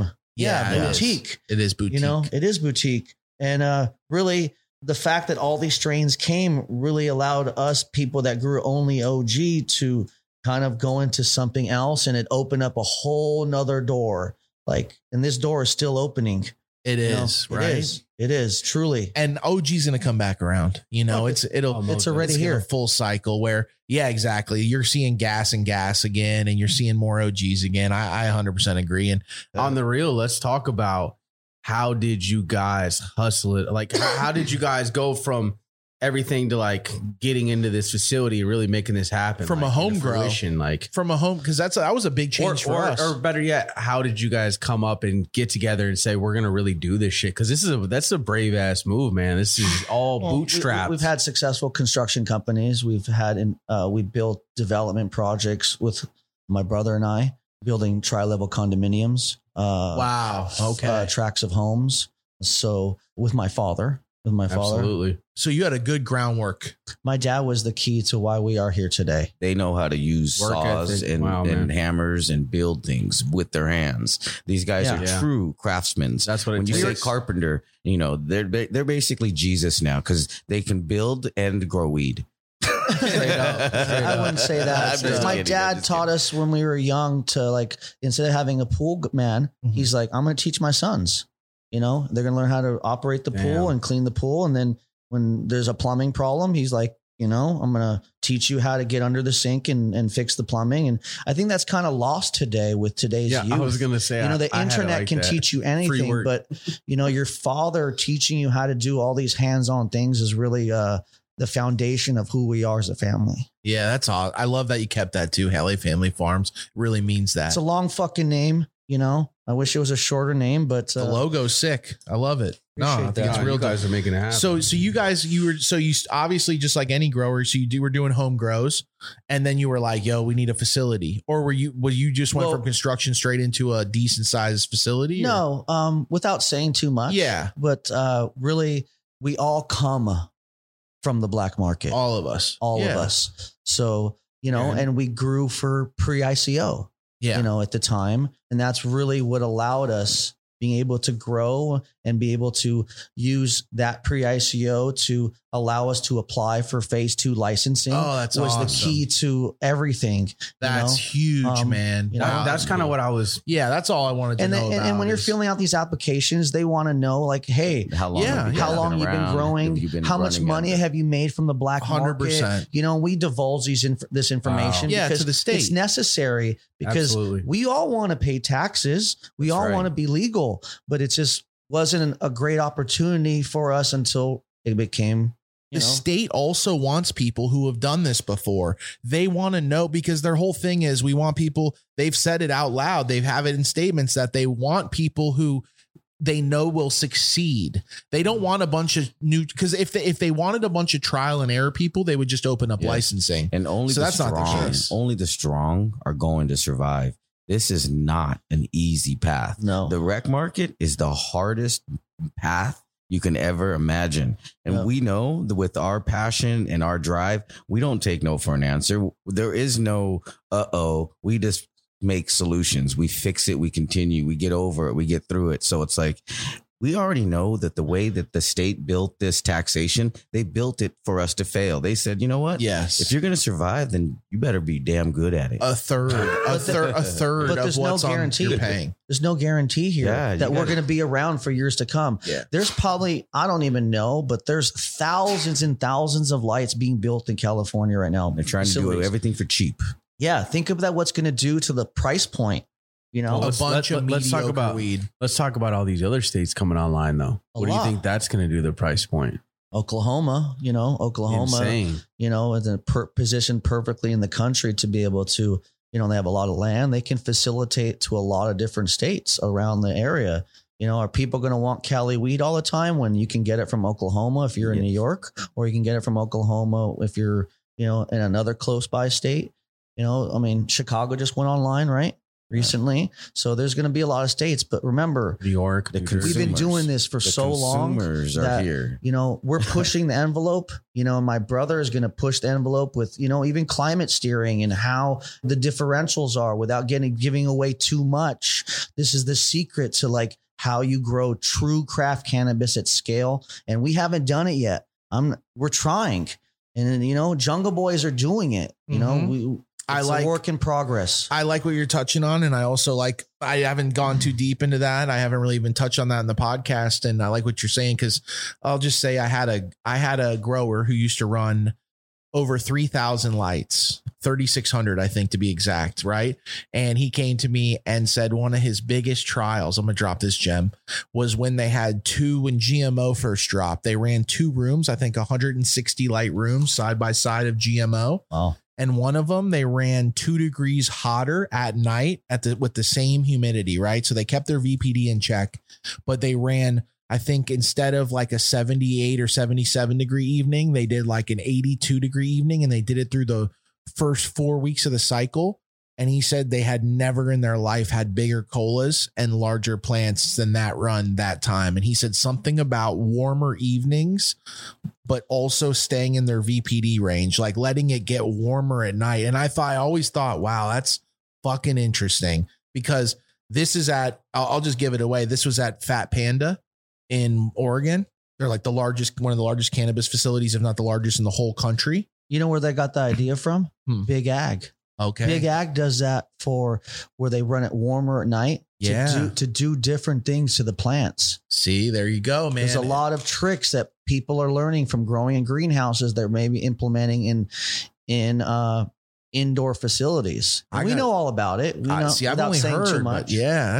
I love that, man. I love that you guys are tweaking it, because the new thing for a lot of us growers is crop steering by basically your feeding techniques and small feeding, but more often. And I had a guy come through my garden one time, right? RF Agriculture. I don't know if you're Aaron. Aaron from RF Ag, really knowledgeable guy, but basically took the volume of the plant, the actual volume of the liquid volume of the Grodan cube, and then multiplied it and figured out how many gallons per hour, and then the feeding of how many hours, and had an exact schedule of how each plant should be fed, because this is how much the actual cube will take. Yeah, the dry back. Yeah. And he had within a couple minutes, he had wrote it down, and I thought, oh shit, this guy knows. For sure. That's even the next level past what I've been able to. We're looking at computers now to grow cannabis. But it takes a certain facility to get there, because I have facilities. The back of my room is watering 10 seconds after the front of my room. Well, that's why you use pressure compensated systems, which actually can pressurize the whole system, and then it can water. So that's that GC talking. It's not GC. It's really Netafim has designed it to where you can actually use their equipment where they have pressure compensator emitters, where the whole thing will charge, because the problems in the past where the front of your room is getting more water than the back of your room. My budget's my issue. That's most people's problem. And it's been our problem too. It always is. Yeah. But I love what you're doing though. You're doing it right. You said the pressure compensating, the whole room gets watering at the same time. And it gets even amounts, and you have sensors on a certain amount of tables. And, if you're growing one strain in a room, it's a lot easier than growing multiple strains. My brother wants one strain in a room, but the market wants flavors. And he understands this. And that's the biggest challenge, is like juggling act, like you're doing, like juggling act. How do you do this? It's a constant battle. And one day we'll come back with my brother and we'll talk about how we do things, or how, one day when we're there. I'm excited. Yeah. I love it, man, because people don't understand that. That's why. And that's, you're worried about your $70, $60 eighth, and you don't realize that this person had to grow 12 different strains, pay for testing on them, and grow how hard it is to grow 6 different strains in the same room. Sure. you know, it's different when you're growing a 1 lighter, a 2 lighter, a 4 lighter, or 12 lighter. You know, it's like when you're jumping to 81 light rooms or from 24 light rooms to 81 light rooms, there's a big difference in how you water and what nutrient you're using. It's like, it's key. We're realizing that all now that we're in a huge facility. It's challenging. It's also very rewarding at the same time. Yeah. Finding all these things out and seeing how different the plant comes out. It's another language. Truly, growing is a feel. Mm-hmm. It is. You can look at all these graphs. You can listen to all these people. But at the end of the day, it's a feel. And it's like what you do and how you steer and how you steer your climates and whatever your differentials are, whether you're getting hot or cold at different times of the run and however you're doing it. It's like there's so many different ways to do this. And then you give them another strain to run. Yeah. And then throw another strain in it. Rip that out. I said, start all over. And, we should talk about like how the market wants purple. It's like purple is obsessed. Everyone's obsessed with purple. Like, give me purple. Like, yes. But now I give him something like rainbow belts, where it's like, hey, wait, this is green weed. I'm like, but there's exceptions to the rule. There's exceptions. Like if it's terpene, it's skittly, and he's like, wait, it's not purple. It's still not purple. It didn't compute. Yeah. I think that goes along with buying weed based on THC. You know, it's the same premise that we're trying to make green weed great again. Yeah. That's our thought too. We're like, we need to make green weed great again. I mean, dude, some of the best weed I ever had, the skunks never turn purple. The skunk stuff were always just lime green. Didn't matter how you're dialed and how crazy your room was. Like, I totally agree with you, man. And I think every weed should be like a person, bro. You take the person how they are. You don't try to change them. Yes. You don't sit there and tell them like, oh man, you'd be way doper if you fucking did this and look like that. No, this person is this way. Yeah. And that's why you fucking accept them and you love them for who they are. And it's the same thing with the plant. It's the same thing buying your eighth, bro. You bought that eighth, and that eighth, there's a lot of time and energy that went into that. Love that for what it is. Don't sit there and try to, well, like it'd be doper if it was purple. Well, it isn't, bro. You know what I'm saying? That's what the other kid's for. That's what the other person, that's what the other girl is. Right. That's you know what I'm saying? That's why you try to cater to almost every palate, you know, and I just growing only purple weed is what the market wants. But, you know, I'm growing a lot of Skittles crosses, but a lot of that isn't very appealing. Like it's not shiny as maybe like a jealousy cut or a Oreos or a cold snap or whatever else we have coming. Beautiful bling. I have some sunset runts coming crosses. I hunted that is sunset sherbet and runts. Man, I had like 4 keepers from there. Fucking unreal. Wow. So there's so much potential of different palette terpenes of weed that are going to be just like constant rotation. And, you know, it's not fair to my brother, but I think like when we had other facilities, once that room is dialed in, you could literally throw anything in that room and it'll come out fire. But that room was much smaller. Yeah.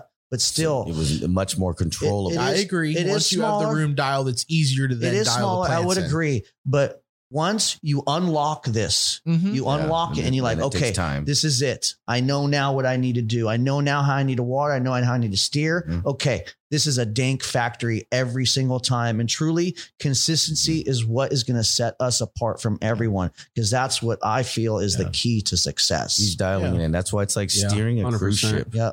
It's literally like steering a cruise ship, and he's getting better and better. Every run is more impressive. That's the beauty of it. You can see progressive improvement. How long have you guys had the facility online?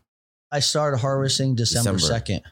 Was our first harvest. Fucking insane. Talk about these jars you just brought us and shit. Oh man. Let's explain it. Pack Gods, like, man, Pack Gods and me were sitting there, and in come LA Family Farms with like these crazy ass jars of hash, and they have some connoisseurship because no one else has had. You guys are actually the first to actually have it in a gram.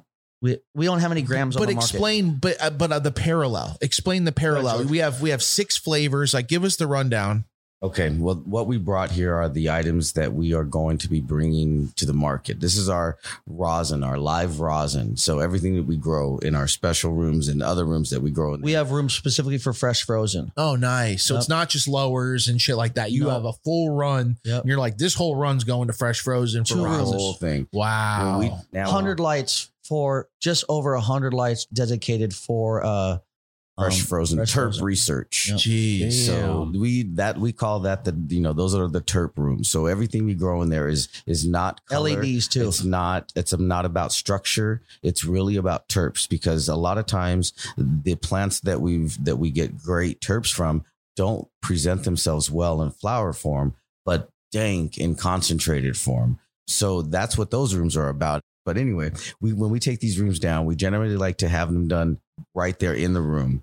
We de-leaf them right there. We chop them off with the scissors. Within 30 minutes, they're in the freezer. Oh, that So- fast. Or less. But if you don't mind me interjecting, so when you're clipping it off, are you clipping it into like a bag, like a turkey bag. Okay, We're cool, going into cool. a turkey And that bag. turkey bag is in a bucket. It's in a bucket. Okay. So it's already in a food grade bucket. And then basically you de-leaf it so the plant's still alive. Mm-hmm. You chop one branch and with your scissors, they're just trimming it off, first cleaning it up, and then they're just bucking with the scissors into the bucket. So you're trimming it on the stem. You're But they're basically not wet trimming. But Yeah. they're not Yeah. taking the scissor and sliding No. across the stem. No, They're no, not no. using like a bucker. No. We do Right. not want that. It's We actually go in there and clip every clip. single part of it, because we don't want to damage any heads. This is a very delicate process, and people don't understand, like, why is rosin so expensive? This is why. The Yeah. process Yeah. truly like we had some garlic juice that didn't have the right, it's white,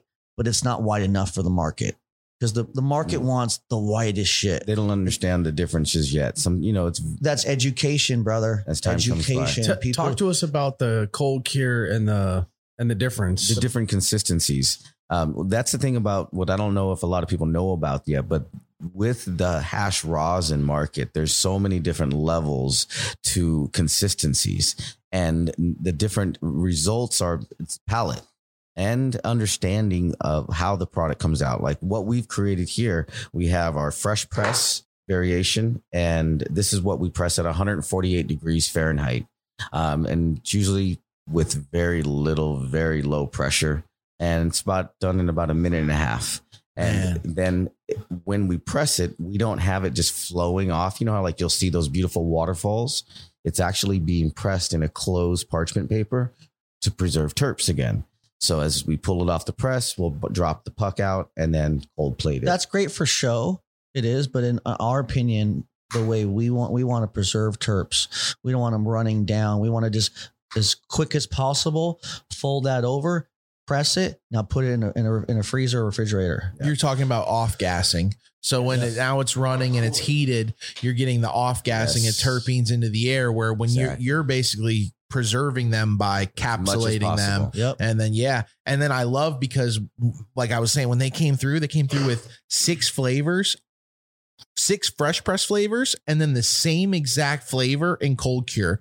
And I'm sitting here passing them between pack gods, and I'm like, dude, smell this, smell that. And you can literally, one smells different than the other, and it's the same But the fresh strain. press doesn't have much of a smell because it's kind of locked in. There you go. You know, I and love this, that. And this was just done to, like, the cold cure was done over time, but the fresh press, how long ago that was done? The fresh press, actually, it's been preserved in refrigerator. Okay. I've had that fresh press. I want to say it's been cold curing, but at a colder temperature. So depending on the temperature you're cold curing, you can either slow down the curing process or you can allow the curing process based on the storage temperature. So, but the reason the cold cure smells 10 times more is because it's off gassing terpenes. yes. So, Exactly. Okay. And that's, even as a educated consumer, I was seeing all this fresh press in the rec market, and I would buy it and I'm like, man, why are they not doing cold cure? I don't understand this, because in the black market, Right. all the rosin is cold cure, Yes. really. Like That's there's a lot of it. That And is then true. now I see, because, and man, I honestly, I think you guys should sell it like this, Well, because there's a reason why it's only cold cured. you guys should It's sell because it though like this, where I get fresh to, you press? get to try both. We want to. As a consumer, to be able to dab the cold cure and then go back and forth between the fresh press. Oh my God, bro. That's amazing. We have the ability to do that. Once again, the fresh press. This is the thing about the fresh press. Once you understand what the fresh press can do for the hash consumer, you will most likely choose the fresh press, because when you get the fresh press, you now become the hash maker. You get to steer the direction of this hash. Cold cure, you can't go backwards. It's already cured. You can't make it fresh again. But when it's cold cured, you can either preserve it and keep it and maintain that terp lockage and keep that candy-like glass look just by keeping it at a really cold temperature. Or you can allow it to go at room temperature at 70 degrees and it's going to get that cold cure look. Just like flour. Weeks. It's going to change. Or you can do pocket tech, what I like to do, literally put it in my pocket. By tomorrow, it's going to be all wet, so there's different variations as a hash maker. When you get it in fresh press, that's the beginning of the magic. So it's hash magic. It's like what it looks like today, depending on what I do to it. Like, look at it, what it looks like today. And then tomorrow you're going to taste it and you're going to smoke it. And you're like, wow, that's a different experience. And then you're going to leave it in your pocket. And then you're going to come back and you're like, whoa, it's all whippy. It's like whipped cream today. Yeah. And then you're going to like, oh, I'm going to go and play with it. You're going to whip it. Or you'll have the heady guys that just keep it in the refrigerator or freezer and just want to dab it just like that. Because but those are the guys that treat it like a real true connoisseur, like a wine sommelier would have multiple variations of wine. Yeah. You don't and they have them there for the vintage purpose of it. And they have it so that way they go in there and I just want to taste, this is one, and they'll have dates on them. Yeah. This is from, October of 27, this date. Look at that. And look at it. Look at what it looks like now. Look at it. It hasn't even buttered yet. Yeah. Like it's an experience, and once people start to recognize hash on that level, they'll start appreciating that it has such a higher value. But color is dictated. A lot of people dictate how they buy upon color. Like, it has to be white. But smell. We have a Skittles cake cross that we run, and man, it produces green rosin. Wow. It does. Yellowish rosin, but it is so dank. On the terpage, it's high in terpage, but it just doesn't, it's not pretty to the eyeball, They just like that light color. That's what they're attracted to. Which is crazy because that's also indication of early heads, wouldn't it be? Or if it's pre-whip and also pre-whip or earlier. If you do pour earlier, you're definitely going to get the advantage of having a lighter color. So the darker heads would be even a stronger high, more sedative high sometimes, and would be like more aged or more honestly appropriately aged for oxidized flower. Yes, there you go. Or just the nature of that strain happens to just produce that different darker shade. And if you can see here in garlic juice versus the sour animal, look at the color Sour shade. Dean animal cookies. Oh, look at that color and put it next to the garlic juice. Yeah, totally different. I mean, I love the sour animal too. Like, I mean, it's so interesting though, because even as an educated consumer, to be honest, I didn't know if you would have told me, hey, I have fresh press here and then I have cold cure, I would have picked the cold cure. But now that I know that the reason it smells more is because it's off gassing terps versus them being locked in through some type of, I guess, like an outside membrane that kind of that will get, that wet look. Yeah. That will get, if you start playing with it, it'll start getting that wet look. That's why a lot of the black market brands like that are out there, they have that wet look. Yeah. They can't do fresh press because it's where are they going to keep it? It's like either it's being transported, it's going to butter up. They can't do that. So there's a reason why they do it only like that. At least that's only my opinion, of course. I agree. And I think it's awesome. And I think people, I mean, I didn't know that. I can't wait for people to understand that. That's super cool. Crazy. It makes me respect other brands more that are in the rec market, to be honest, because like I was seeing West Coast Cure, they had papaya rosin and I randomly bought it. I was like, oh, fresh press. Why would they do that? That doesn't make too much sense. I was like, why wouldn't they? And it didn't have a lot of smell. So I was weary to buy it. Honestly, as an educated consumer, I was weird.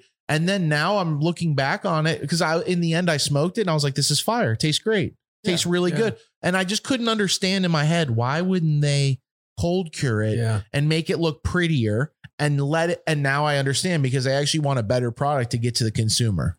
Give you that better experience. Yeah. That's interesting. This is going to be a big debate. I'm telling you right now, this conversation right here, because I know Hash Era, I know Trilogy, I know a lot of guys that cold cure that are not going to be like, I know, you know what I'm saying? So it's going to be an interesting conversation. We like both. I do too. I mean, also a dab of each. That's why we have both. Yeah. They're just two different experiences. One of them gets the job done for you, and the other one allows you to do the job. I like it. What if I told you? Can you explain that a little bit? Like, it's as far as like the cold cure from the fresh press, you're saying the fresh press is locking the terps in for you to actually taste it. Mhm. So you're smelling it less, but with the cold cure, you're smelling it more. It's off gassing those terps so that you do smell it more, but you're tasting less of it. Right. And it's going to also most likely have a little bit higher THC potency because of the decarboxylation factor that takes place to get it to that stage. Which one would have more THC? Fresh press. The cold cure. Oh, okay. You're going to have a Okay. higher THCA in the fresh press because of the low decarboxylation time and heat. Heat and light are the two major factors in decarboxylation. Cold cure allows heat, and that's accelerating the decarboxylation naturally. As soon as we cut this plant, it's naturally decarboxylating. So that's the only difference is that. And then when you get the fresh press, it allows you to now speed up that or slow it down. You now get to start it off from like what the hash maker had from his fresh press. Yeah. When I press this out, it looks like glass and candy. And that's what I get to see. But what do you get to see? What I do to it? Yeah. What temperature I put it at? What if I want to put mine at 120? What if you want to put yours at 90? Well, if I give it to you in fresh press, you can do whatever you want to. You can make it into a jam. You can cold cure it. You can heat cure it. You know, you can whip it. You can make it into a cart, you know, or you can just get it all buttered up, or you can just use your fingers and you can put it on your bowls. That's the way I like to do it. I like to have touchable finger stuff because I put every bowl I smoke in a bong or a pipe has top with rosin. So, you know, everybody has their use. We have a versatility. third rosin that we haven't brought to the market, but if I told you I can make dank ass rosin, but with a different high coming from trim, if you know how to wash and you know how to do this, and as long as George has been doing this and you know how to wash properly, a trichome head is a trichome head. Yes. Whether it's amber or cured or not, right? Or if it's fresh frozen. But if you know how to extract properly, we can literally make white looking rosin, strain dependent, of course, from trim. I can totally back you up on that because I've seen one of my best friends is a hash maker, and I watched he's actually purchased trim from, he purchased, I'll put it out there, Elephant's Growth trim from his OG and has run it, and it yields very small, but the hash it puts out even on the trim is fire. But remember, it's how you treat the trim. Mhm. Elephant Growth is a great grower. and the process that he has on his grow, I'm sure translates He takes into care his of- trim. He 100%. harvests trim. His trim, most So it's likely. how, like, if you're having people that beat up your fucking shit and you're going to Grind have a your low weed and growth. use their Yeah, fingers. They're it's just how you grinding treat it. You know how you can usually tell? I look at someone's trim bag, and if you can see the full 5-finger leaf and it's still in like the trim leaf is still like a full leaf, it's not just pieces of leaves.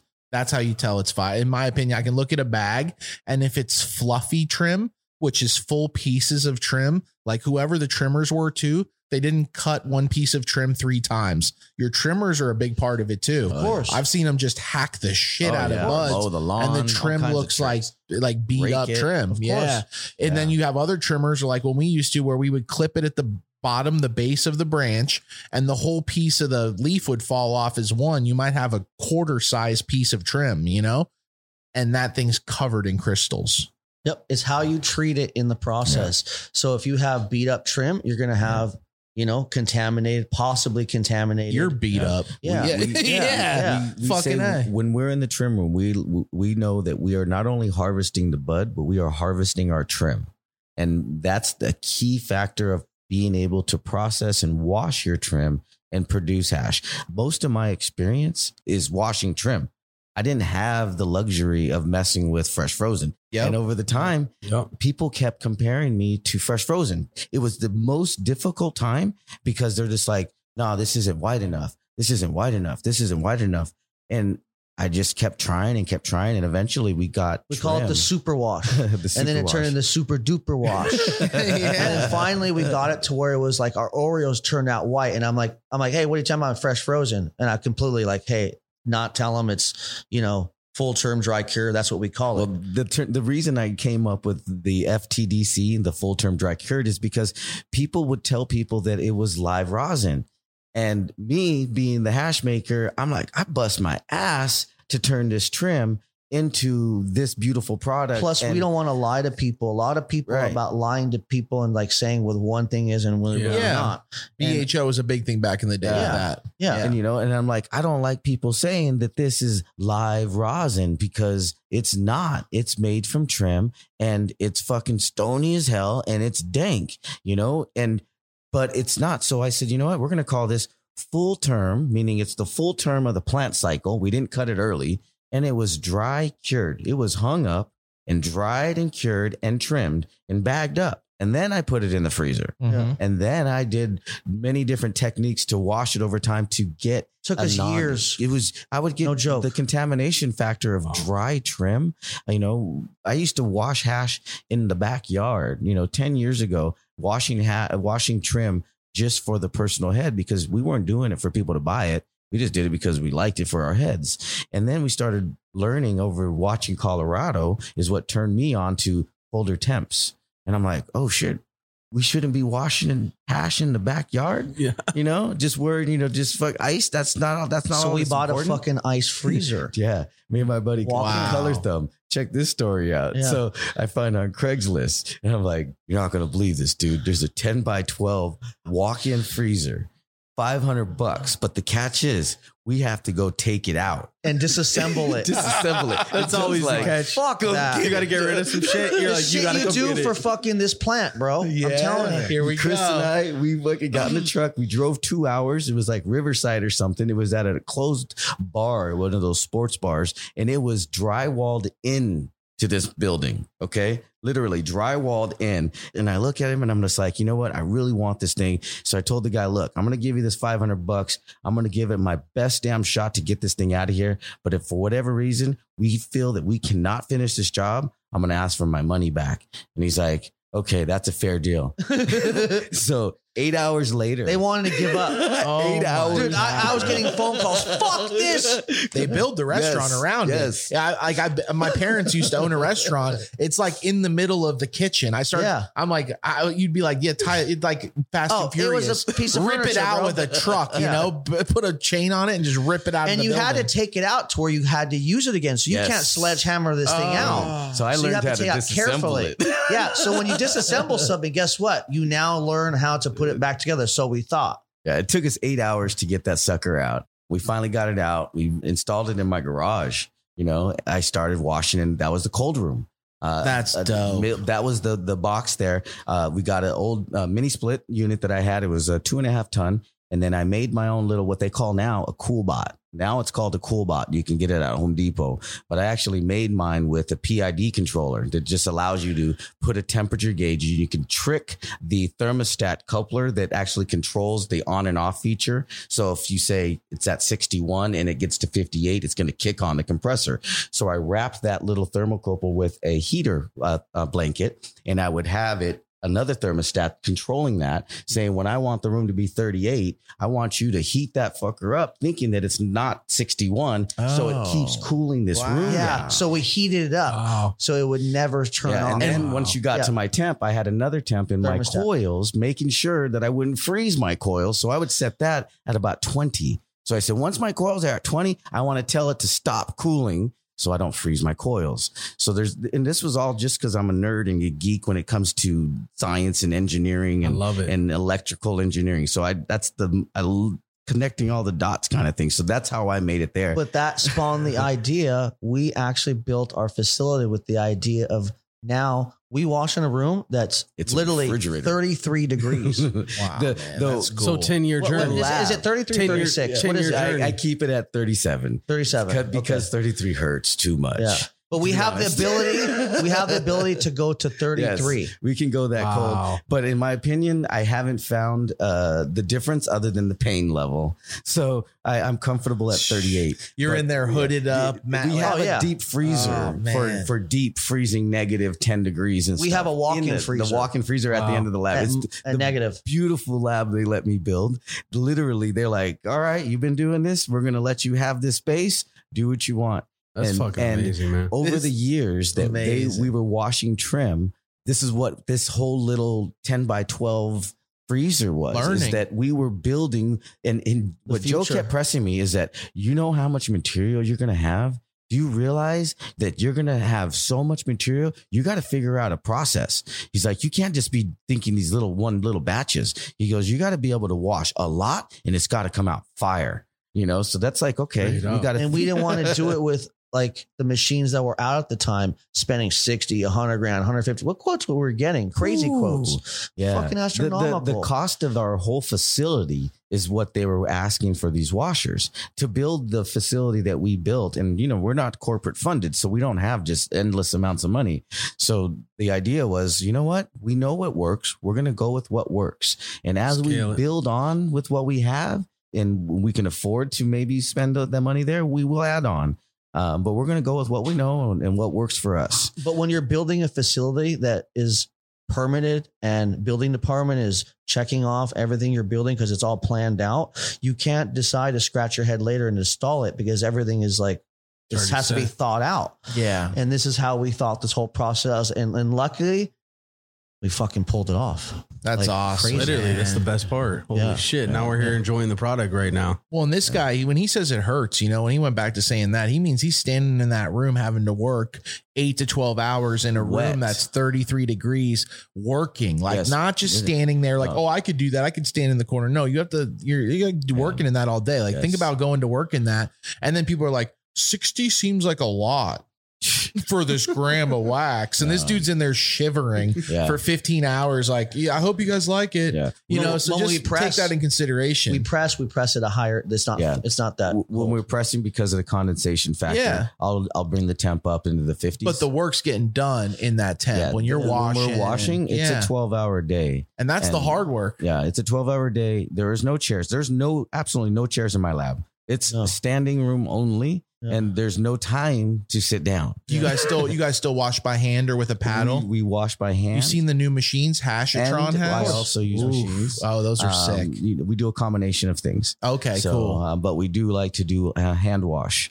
I would But remember, I'd be with the interested in machine, trying there's those a lot out. of variables. Okay. When you do stuff by hand, just like comparing a hand trimmed compared to machine trimmed. Got you. Okay. There's a lot of, people can claim a lot of things, but I think the best hash that I've seen so far is done by hand. Ooh, Yeah. okay. So, and now knowing that you guys have experience on both sides and saying that means a lot. I think a lot of hash makers are going to take heed to that. There is a big difference. We're fortunate enough to have so much material.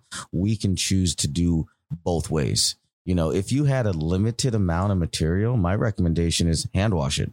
Don't waste. Absolutely. Don't waste it. But in the event that you're trying to make it because there's a lot of the stuff that will sell to the what do you call it? The white label where they'll put their own name on it.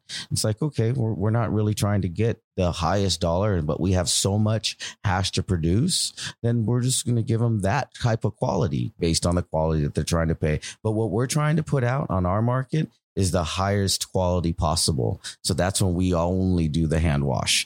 So that's why I say, if you're trying to create But the the best yields possible, are less with hand wash. That's why people gravitate towards machines because you can get A a higher great yield. product. You can, don't get me wrong. yes, But you get a higher return, get a boys. much higher yield. You're literally talking commercial versus boutique. yes. That's That's it. that's what we're talking It's the about. Samuel Adams and Budweiser. Yeah. The Chimay compared to the Miller Genuine Draft. That's how I look at it. Because you can always tell a machine trim bud. You look at it, Yeah. and it's one of the first things I say. I'll look at the corners of the bud and I see it's been knocked around or there's Sure. no crystals. And I'm like, I wonder if that brand, and there's a couple big brands that actually do both, but it's interesting. And it's the difference between treating it like commercial, your product, For sure. or treating it as boutique. Right. Sure. Yeah. And that's a big factor when you're at the level of how much product.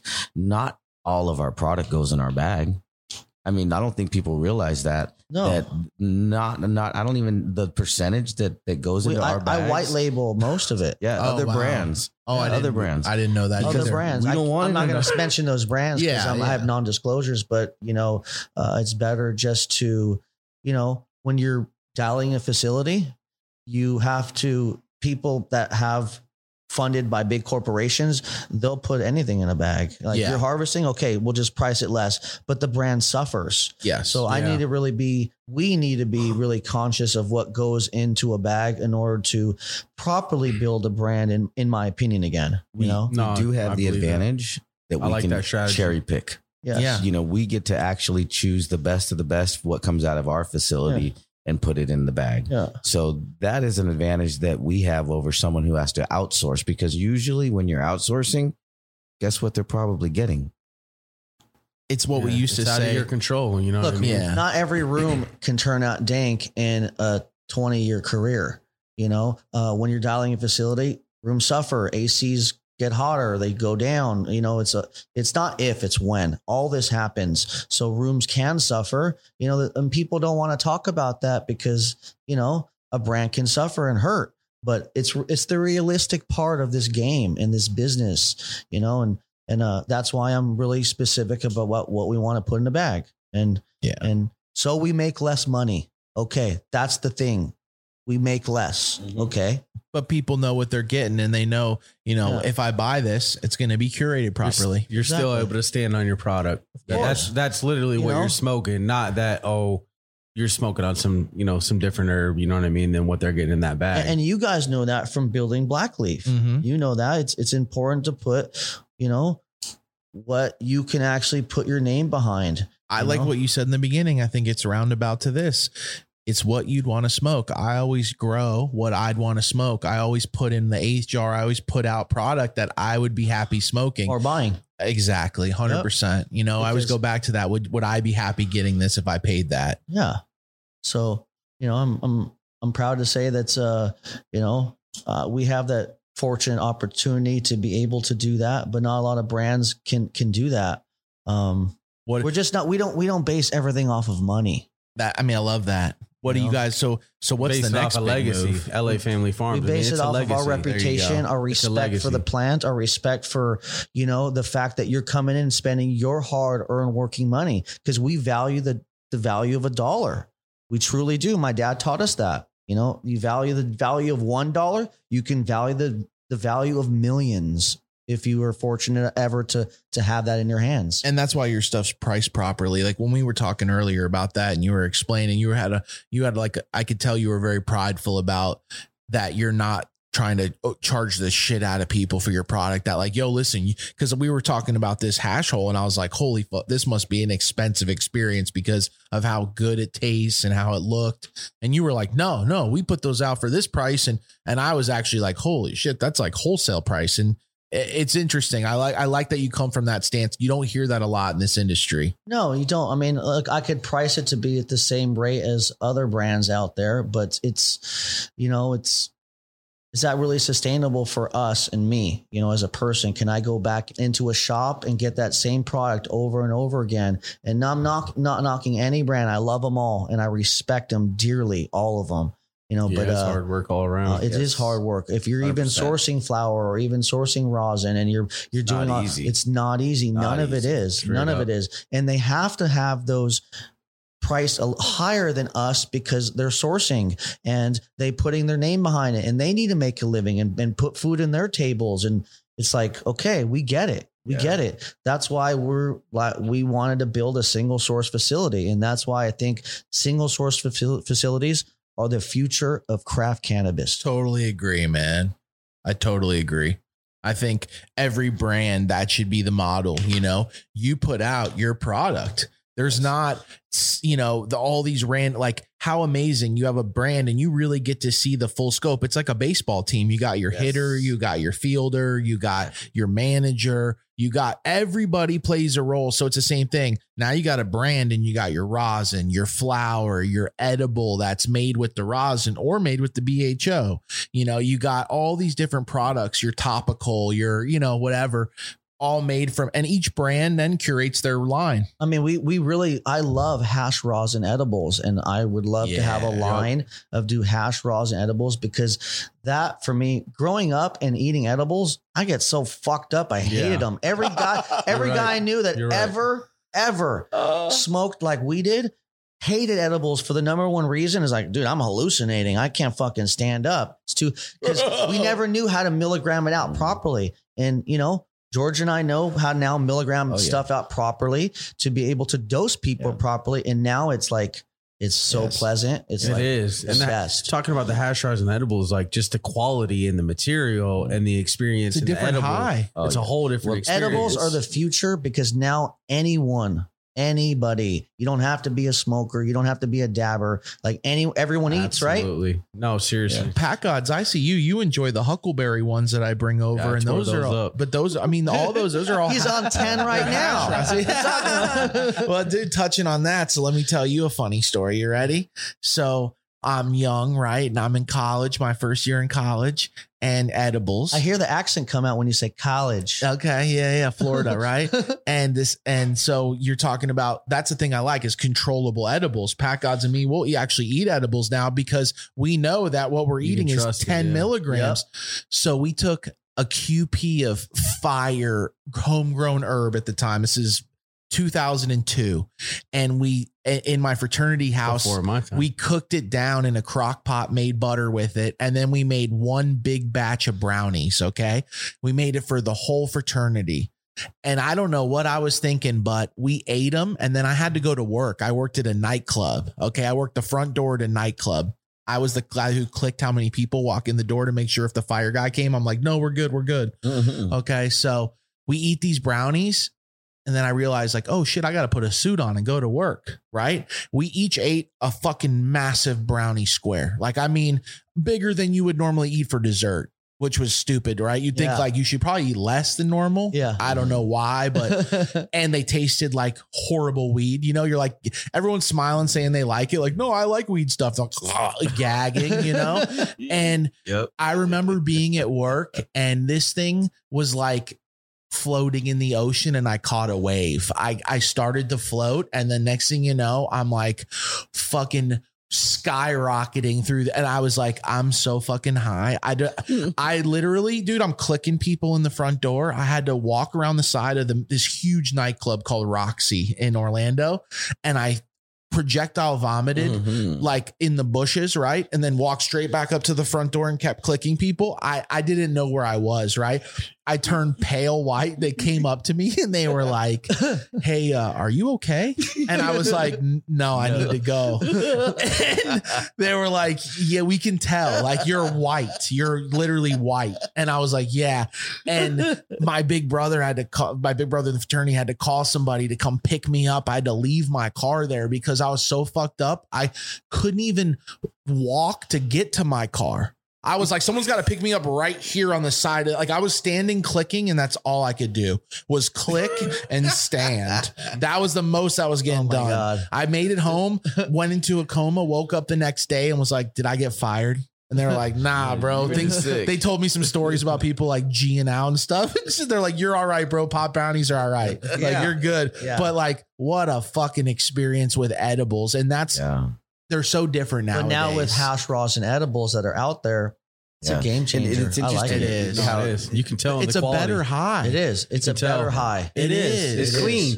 I like to say it's clean. Yeah. I haven't tried the Jungle Boys new gummy edibles. Are those hash rosin? I didn't even know they had any yet. I think they are. I think they are hash rosin. Those are probably gonna be dank as fuck. 710 Labs just dropped theirs too. Yep. They have a little 710 or whatever. They look probably good. I mean, it's honestly, I've taken some of the edibles and I love them, and they're not too strong. Like, you could tell, like, back in the day when someone took an edible, like your experience, like, bro, you're fucked up. You look like, you got to just chill. Your day's over. You're on drugs. Yeah. You know, everybody can find their own little balance, especially if you allow them to have the small dosages of like 5 milligrams per little gummy. That allows somebody to say, hey, I'm good for 10 or I'm good for 50, you know, or I only want 5. That's what I'm like. Good for 50. Yeah. I'm good Usually for 50 myself. 50 dude. Like anything over 50, I'm like 3 so times Pack a day. Odds is about 50. Where are you at? What? LA Family Farms. What do you, when you're doing an edible, what about milligram are you shooting for? I'll usually take the whole thing. So what? So whatever it is. whatever it is, I'll take. Yeah, like the Kiva bars, I've eaten the whole Kiva bar, Holy shit. but I've also eaten half the bar and quarter bar. But eating a whole one, you're not smoking all day. Yeah. I mean, but you're fine. What about fine. you? What, Yeah, George? I mean, what- for the chill pill, because in the facility, we're not allowed to smoke. yeah. straight So the only thing I can do is I take my 50 milligrams 3 times a day. Oh wow. So So you're 3 times a day. I'm- 50. He'll take rosin pills. It allows me. Oh, so wow. I make my little capsules basically, and then I get it tested, and then I have them made for myself. So I like a high THCA. What you? 40 you? 90 you? Do you have a special you that you put? No, I just use whatever I have left over that's undesirable. Damn, that's and then, cool. And then I go ahead and I receive it, and I, basically like using the same microns to clean it up. And then I do my slow infusion because I like a high THCA. So usually I'm taking 3 times the THCA compared to the THC, the psychoactive property. So if I have 50 milligrams THC in that capsule, that means that I'm usually going to be taking about 150 THCA, which is non-psychoactive, but it's really good for your anti-inflammation. I'm on my feet all day. The hallways, dude, are freaking long. Concrete floors. Like we everywhere. are running. We're not just walking and just looking at flowers. I mean, we're hustling, dude. We got pre-rolls going on. We got trimming going on. We got washing going on, pressing. I mean, it's a running. factory. And then you it's take down an running. 81 light room like we Yeah. did yesterday. yeah. so- Carrying shit. So Wow. for me, I call them my chill pills. It allows me to keep chill and not have to stop and smoke. I'm a heavy smoker, dude. So, and you know how it is. If you don't get to smoke, what happens? I get agitated. Oh, yeah. I'm very quick to be like, you didn't get that fucking done yet? We've So, been smoking chill for pill. 2 hours. Yeah. You see already. my point? That's why it's the chill pill. That's a good point. Man, you might have to bring something like that to market for the brand. That's dope. I like that a lot. So, and a lot of the people who, like a lot of our buddies that work with us, they rely on it too. And we're not trying to get high. Everybody needs a chill pill for We just want to be able to get the job done yeah. without being in pain and with being focused and not being agitated. Because I mean, we do a lot of detailed shit and we are on each other. We're like, no, dude, you got to do it again. And the key to that is we as people have to learn how to take and understand criticism and not be so quick to be so defensive. We just went through that yesterday. Yeah, we just got to be able to teach people not to be so defensive. And all of us are naturally defensive. If somebody says, hey, you didn't do it good enough or not the way we wanted to do it, you're like, well, I thought I was doing it Excuse. the best I could do it. And it's like, maybe we're just asking you to do more because we believe you can do better. And just because you thought that was where your level of what you were looking to do, we actually think you can do better than that. And when you start to look at things in that sense, you're no longer being defensive. And now you're like, all right, we're going to the next level here. All right, let's go. Yep, And this then is you what it take it takes. on a whole nother path versus a direction of, oh man, they didn't like what I did. So it is a mindset and team players like an all-star team. We're like an all-star team. We're only as good as the weakest player on our team. If they're not in it to win it like us, guess what? We're going to lose out in that corner. There's not many positions in this facility, so we need to fill it with people that are more like us in like seeing the bigger goal that we have here. And if we can find people like that, it's what we want. And I think no matter what, we're going to get there. That's No, the hardest absolutely. part. Yeah. You guys are there. Yeah. Open December and we're already smoking on fire. Now I'm looking forward to the the 1 year anniversary coming around. We might have to come out and shoot a special or So something. I have a lot of good strains coming. A friend that's going to give us What's that one that you brought that we rolled up that was like smells like Skittles but looks like Gelato 41 or was in the jar, the big Zero. glass? we're calling that sheesh. Oh man, Sheesh. dude. Sheesh. There it That is. one is so fire. That's a pheno hunted cut from Gelato 41, Sure BX1, Sea Junkie. Shout out to Sea Junkie. Man, shout out to his you. That gear- is a fire gear. cut, bro. Great terps on that one. You That know, shit's insane. It's I like it. different. It's different. It's It different. smells like if you took 80 to 90% Skittles and then mixed it with 20% of some 41, but then the look is kind of a little bit of both, but not. Exotic. I mean, it's fire, Exotic. bro. Real Yeah. different. People. Well, it's Gelato 41, and he claims. I think he says a Sure BX1, Sure male. wow. So that sweetness is not from yeah, Skittles. There's no Skittles in there. So, but you get a Jeez. lot of like the other phenos we have. You get a lot of like candy kind of gassy terps, like that Yep. purple, the number Absolutely. 8. That's pretty fucking terpy. Candy gas is the name. The cold That's the snap one. you guys got is crazy. Cold snap from oh. Y East. Yeah, that's dank. We have a couple phenos, a 10 and a 14 that we really like. It's just different. I just want to keep bringing different stuff. I hunt it. We're looking to get into a little bit of breeding only for washing for right now. Because, breeding, Lance, this is a whole nother respect to all those breeders out there. It ain't Yeah. easy. It's like starting making hash all over again. It's just another process Yeah. where you're like, all right, here we go for a year or two. You ready? And then hunting Let's all go. that, all that gear. man. And Yeah. And The, then- the and- pheno hunts not only are in seed form, it comes in hash form. yeah. So not only are we smoking the pheno hunt and for the palate on the table, we have to wash these phenos. Jeez. I And just it's not parked it- easy to wash 16 different little batches. No. Shout out to our team. Yeah, we're running. We're, That washes we're, with we're us. washing Gelato, Skittles and Gelato, which is from Green Fire Genetics. I know that's a supposedly runs cross, but we wanted to hunt something that had that cross in it to see what we found, and we found like some pineapple terps. We also found some mostly pineapple and skiddly pineapple-y terps. There's like some just different shit in there. Nothing Gelato actually. But more on the Skittle side, They're shorter plants. very. There's something to be said for them. We got to try them all out. Yeah. Yeah. we I will. can't. Sounds We will. fire. Yeah. Sounds fire. We got to And sit around the amazing. table and smoke them. I mean, that's some I just levels popped right there. I just popped the dark rainbows, which is rainbow belts and GMO. I'm looking Who forward bred to that? Archive Seeds. Okay. Wow. So we're looking forward to that. Wow. Dark rainbows. I'd like to be able to take that and breed it to papaya and just kind of breed it to our garlic juice and all these strains. I mean, we're getting this honey banana cut, which is what I'm looking forward to the most right now. That's a Yeah. great cut. I've Oh, yeah. smoked that from Professor Sift, Yeah. Callie Sifco. He grows that strain, and Callie Sifco will sometimes press it, and I've had it. It's and not an easy strain beautiful. to It's get. full straight bananas. It's not beautiful. plentiful too. It's not like a cut that you can get anywhere.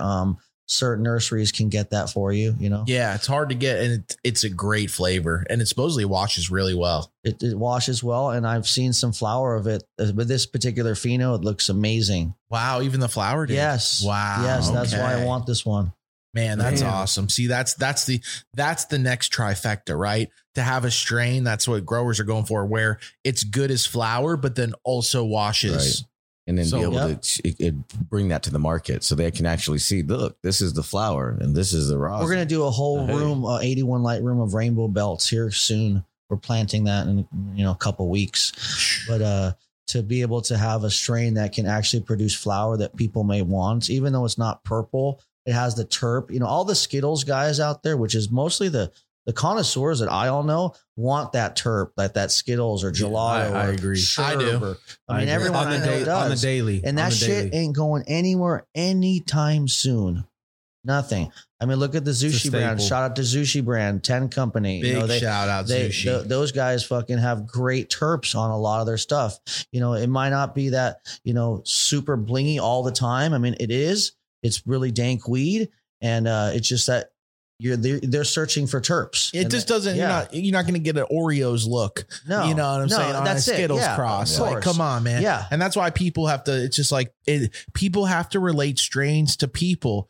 When you meet a girl, yeah, she's not like your other girl, or she's not like your Yeah. other, but like she's different. And there's a reason you love her. There's the reason you like your friend, right? It's your homeboy. He's not like your other homeboy. He's different. That's why he's your other friend. Yeah. And it's the same thing with strains when you buy them, man. You're taking the good with the good, and then, oh, I wish it was purple. Yeah, well, fucking get the cut and grow it yourself, Yeah. But I just appreciate what you're getting, because like you said, man, you probably went through how many seeds too. You're not chasing down one pack of seeds, I'm No, guessing. no, so I'm not. I'm that not. just shows you, No, man. but you know? I'm constantly hunting. Yeah. I constantly I'm hunting a lot of compound genetic gear right now. Actually, Oh, dope. Shout out to him. He's Yeah. killing it Dope. right now with cookies. I'm All hunting- their crazy. crosses. I'm hunting the Violet Fog. Yeah, Good name. I which like is that. Khalifa mints and grape gasoline. I'm also hunting their pink grapes, which is pink runts and grape gasoline. The cold snap, which is the guys that you have, that's also like, I think it's compound Y East kind of Yeah. combo there. There's some different shit there. I mean, a Super menthol fire. terp, It's not that I don't want the same shit all the time. It's Absolutely. there's a lot of redundant stuff going around right now that's just renamed and just a different form of a gelato or sherb or this or that, 100%. We've seen it when we buy in like certain boxes or competitors and stuff, is that you're able to see 15 different companies. And you are right. A lot of them are growing very similar terpenes. Very similar. That runts terps. Yeah. That purple. Yep. But sweet. Yep. Right. But no gas. Yep. Now the next wave is the gas with that. Yeah. We need that. We need, Yes. we're starting. we're It's just the seeing it. next We're seeing it. progression. Oh yeah, Yeah. absolutely. We've been going It's for all that. evolution. Yeah, that's why I think some of these sunset runts are pretty good. I know I'm I like hunting a that. lot of stuff that has runts crosses. We have a Phenoaid from Pheno Addicts. You guys are going through some black leaf gear. We're going to That'll be be hunting some of the GMO crosses that you gave Yeah. me. And Fuck then yeah. also Fruity the Pebbles. Fruity Pebbles S1. I'm really, really looking forward to see what the lineage is, because that's bag seed. Like that shit is probably, in my opinion, untouched compared to everything else. It Like, should be some really, you're able to look into the past a little bit more. you're going to see generations and see what's really in that lineage. And you might find a lot of stuff like the Fruity Pebbles, or you might find stuff that's just so much better. You never know. 100%. You Yeah. never know. That makes He's it going to see dope. some really trippy shit in there, because I think too, out of all of it, there was only like maybe 16 packs of it total of Yeah. the S1s. So I think he got 3 or 4 of them. I mean, so. the Fruity Pebbles, in my opinion, was some of the what when I first started buying in the rec market, that was some of the stuff I bought. And that's why when I tracked you down at like one of the Kush Docks or one of the High Times events in like Riverside, I just want to say, like, I really liked it a lot. Dude, a lot. thank you. I still appreciate that. Yeah. Thank you. Yeah. Fuck Been trying to get that cut for years, man. It's a good one, man. It was a good one. I still couldn't believe it when we popped it from seed. And that first run in, I was like, holy It shit. seems like a lot of the fire in the market right now that's popped up came from bag seed. A lot. Why do you think man. that is? What do you think Runts is? That's what I'm saying. Like I mean, even Skittles, like You're telling me You know, Runs it seems Crew like- didn't breed runs? no, I don't think. Look, in Skittles, was that bred? I don't know. I don't want to say it was or wasn't. Who knows? Who knows? I don't But, even think they know. it's like, I imagine if it was bred, there would have been lines created of all that at that time. Like you would have bred line upon line upon line with Skittles. Everyone else did. Or told me exactly what made it, besides, I think, grapefruit or something that they've said. yeah. Who what, knows? so why do you think it is bag seeds that are you get Well, you're getting so much fire from This a is bag just seed? my opinion. I don't want to create any fucking tension anywhere. Just like, if you're going to create a line, I mean, if you're going to create something like Skittles, you probably would create more lines of it. Everyone else did. Everyone I know is bred with it. It's one of the best strains around. It is. I give big ups to them for dude, even having it and procuring it. They're awesome crew. The Skittles, that strain is legendary. Amazing. It's Legendary. changing the game right now. However, Yeah. it was brought to the forefront, whether it was bred or it was bag seed, they found it. And they bred with it They after the found fact it. too. They did. Did they? Oh, they've definitely used it in crosses. Yeah, I'm I sure think they now. have. Yeah. Yeah, because I've bought some crosses. We chased down a bunch of stuff. Orange Yeah, Skittles. turf hog. We chased down a bunch of SFV times Skittles. I mean, big ups to You them. can never pay attention to what everyone is doing. 'Cause Yeah. I'm trying to focus No, on what right. I'm doing. Oh, it's forever. But it's hard like when you're in the they facility. really, that strain is truly legendary, and it's hard to grow. You grow it. Very difficult. It's hard to grow. Top It's 2 or tough 3 as fuck. in my whole career of 18 Yeah. years. I've grown probably 1,000 plus strains that give it top 1 or 2. I can't think of anything harder. Yeah. If you grew facilities, I'm talking facilities of Skittles, that shit would sell out all the time. You're like the guy who likes to pretty go much home and get beat. Yeah, right. That's Yeah, like right. the type of person who would But I'm want to saying, grow if you facilities did, of Skittles. you would never have to worry about selling that ever. No, you're right. Ever in your life. If you grew, even now, gelato, if you grew only gelato, you'd be able to get rid of it because every brand wants gelato, and gelato we'll just have a 7-year anniversary recently. I saw know, that. Gelato is another staple strain in Western cannabis. It's Agreed. up there. I If there was a gonna Mount yeah. Rushmore, it's on there Yeah. with Sunset Sherbert, OG's up there. Yep. What other strains are up there? Sheesh, man. I mean, on a Mount Rushmore. We got to have a Mount Rushmore right here in this beautiful studio. Yeah. I mean, Bubba. a cookie. Cookie, right? Cookie It has would to be a up cookie there. strain. I would say a Chem Dog would probably be up there. I would say an too, yeah.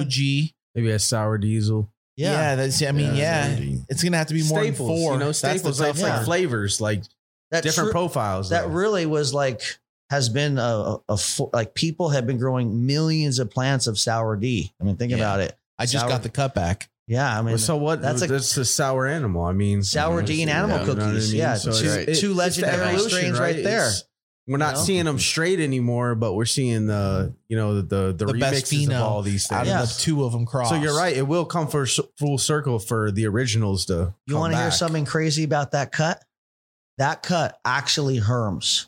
It is so good. Right. The flour is so good. It's so dank. I go in there and my crew goes in there. I grow it in small batches, but when we do, I go in there at week like 10 day 10 to like day 15, 16, and we take off everything banana at the flour. bottom. No, before bananas. Okay, We good. take off everything where could be. We strip the whole plant like almost half of it. So you can't have any, if you strip the nanners and any kind of pods that potentially could arise, you won't get any seeds. It's still a herm plant, but you can still use it. And that's how I've found a way around this.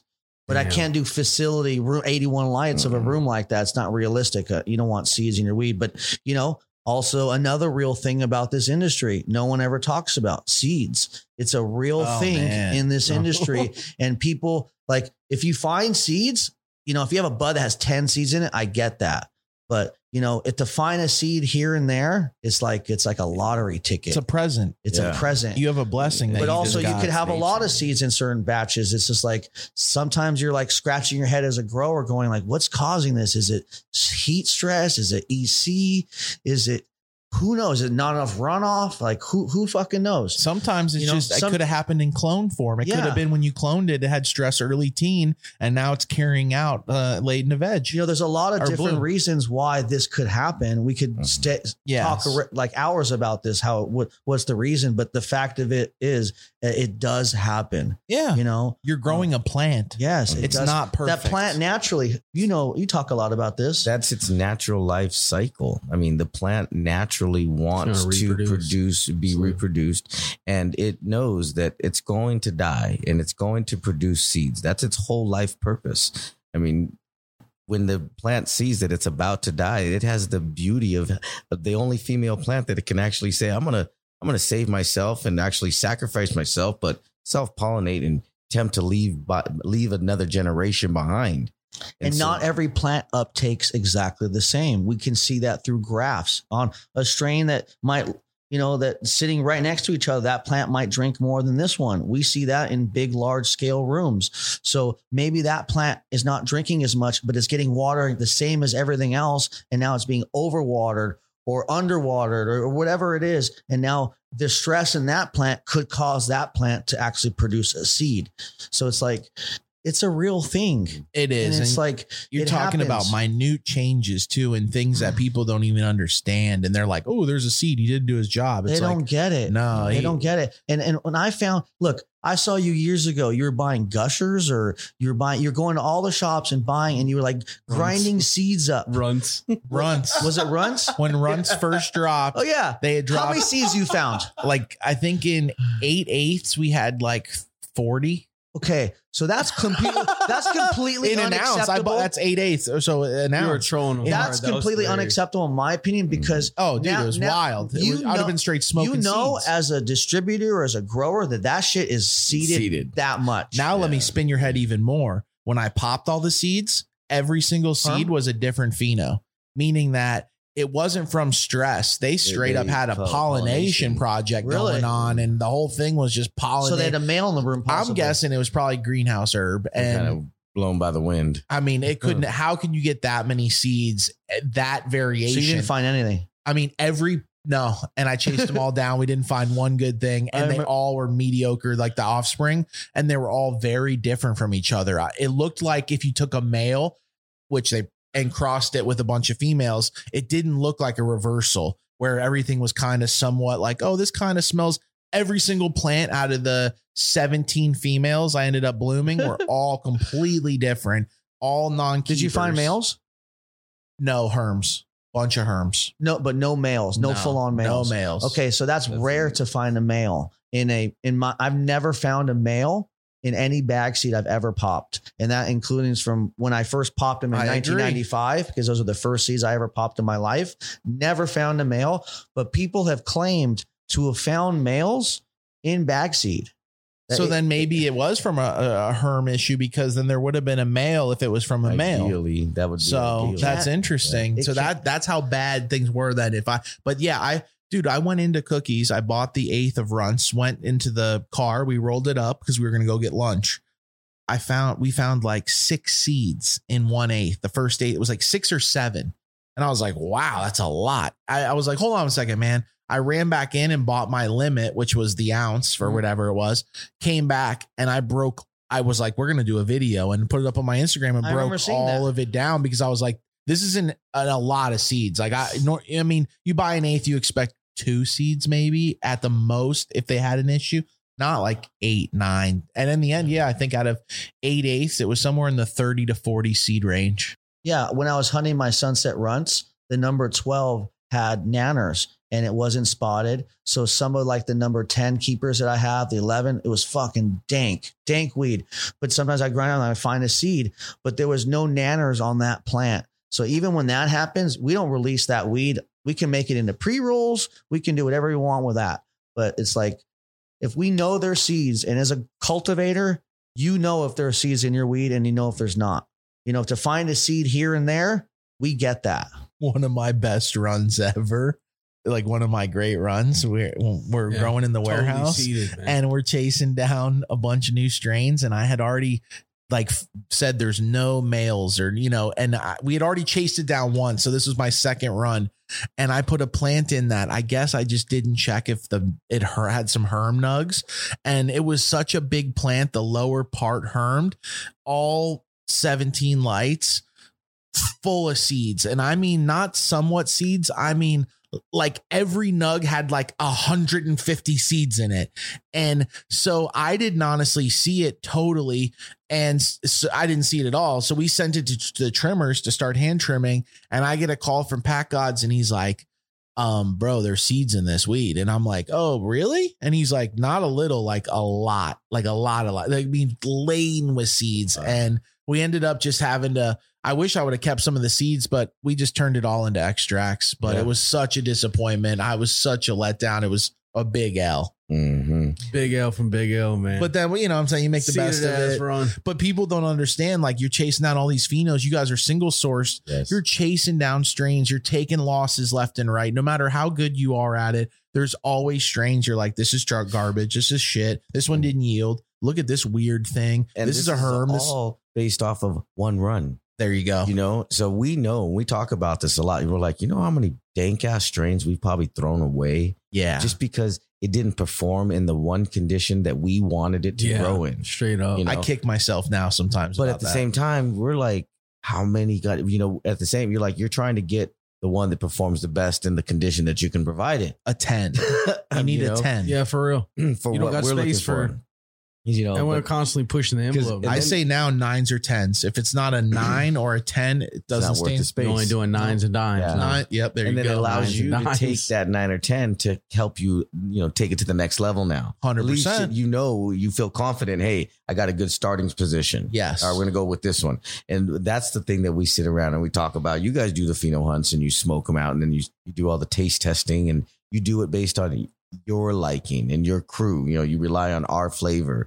And that's the big thing. We're big gas fans. And we know that the palate today has that fruity, the what do you call it? The candy gas, right? And so a lot of the stuff that you see that we are trying to hunt, we're trying to bring that out. And like the garlic juice, if you got to smell that one's probably the gassiest, dankest, but it also has like this sweet hint in the back. And that's something that we hunted specifically to get that, that sweet gas. The same thing with the sour animal. Oh man, the sour animal, in my opinion, is probably the one that will slap you the hardest. And if you look at the logo, it has like this animal paw just coming at you. Because a lot of people, this is the sleeper. When you look at it, the terp is super quiet. But when you smoke it and you taste it, it literally coats the inside of your mouth. And then after a few minutes, you are just in another world. You're like, whoa, what just happened? Where did this take me to? So that's that one. And then the golden papaya is the papaya is the kosher kush with the papaya. Ooh, So- gas. Yeah, again, it's got the kick and the gas of the kosher kush, the OG, right? With the papaya, that sweetness of it. So that we've always kept that in mind. And that's a lot of the stuff that we were chasing. I'm talking about.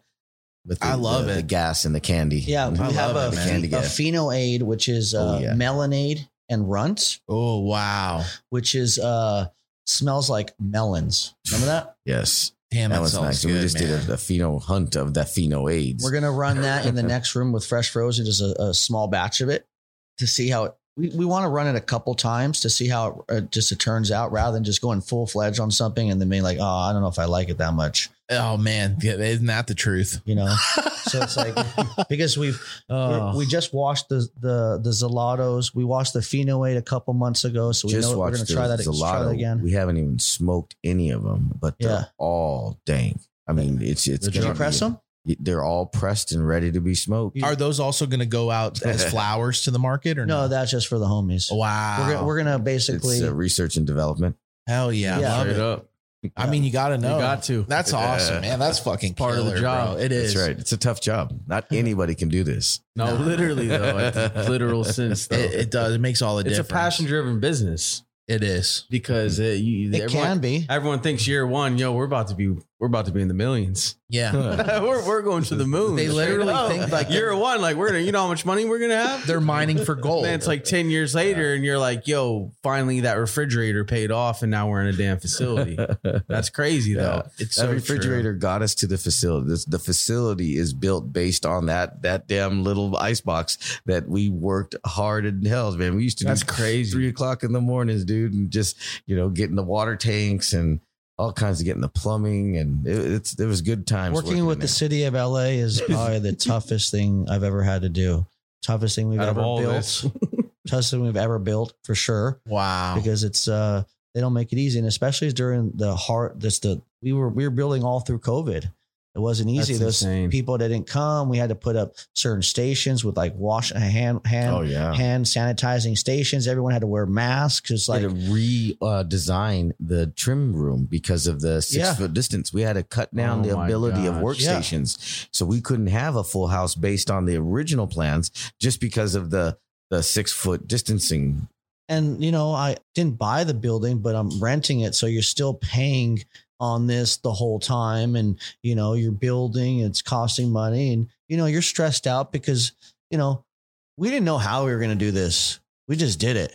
Straight up. Literally. I mean, Yeah. that's how you do it though. Yeah. People don't get that part. Yeah. That's the faith. Like on this podcast, like seriously, we were just talking about like the first few episodes, we were like at Airbnbs, and then we had this empty office, and we just popped up a fold up table with wizardries and Yep. did it, Yep. because everybody knows that coming from this, not like he came and judged us for that either. He knows like damn well, like, yo, you got to do what you got to do to get Yeah. going. And then you figure it out. Now we're in the studio and shit. I mean, it and looks we'll dope as keep fuck in building here. and we'll Hell keep, it's the same thing like that in any business or anything you do, whether Of it's course. building a house, a facility, a or brand making hash, you know what I mean? or a brand. Exactly. So Yeah. I think man. there's a lot crazy of and things dope, you man, could that do you with guys this did it. podcast. It's limitless. Like in cannabis. We just smoked about 2 ounces on it.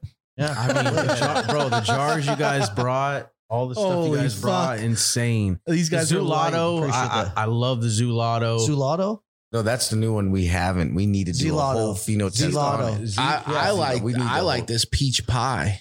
We had that. I Fire. gave you the rainbow belts. You with got you rainbow belts rosin. have to name a few too for sure, because the crosses are crazy. But Oh, dude, every Big joint I terps. smoked fire, We're all about to burning smoke white, 2 more. all white ashes. oh, I mean, I'm loving everything, and it's different. This isn't like any other joint I've smoked on the market with this mouthpiece, with the strain, with the single source rosin. That's then And it the burns flower. super slow too. It does. It does.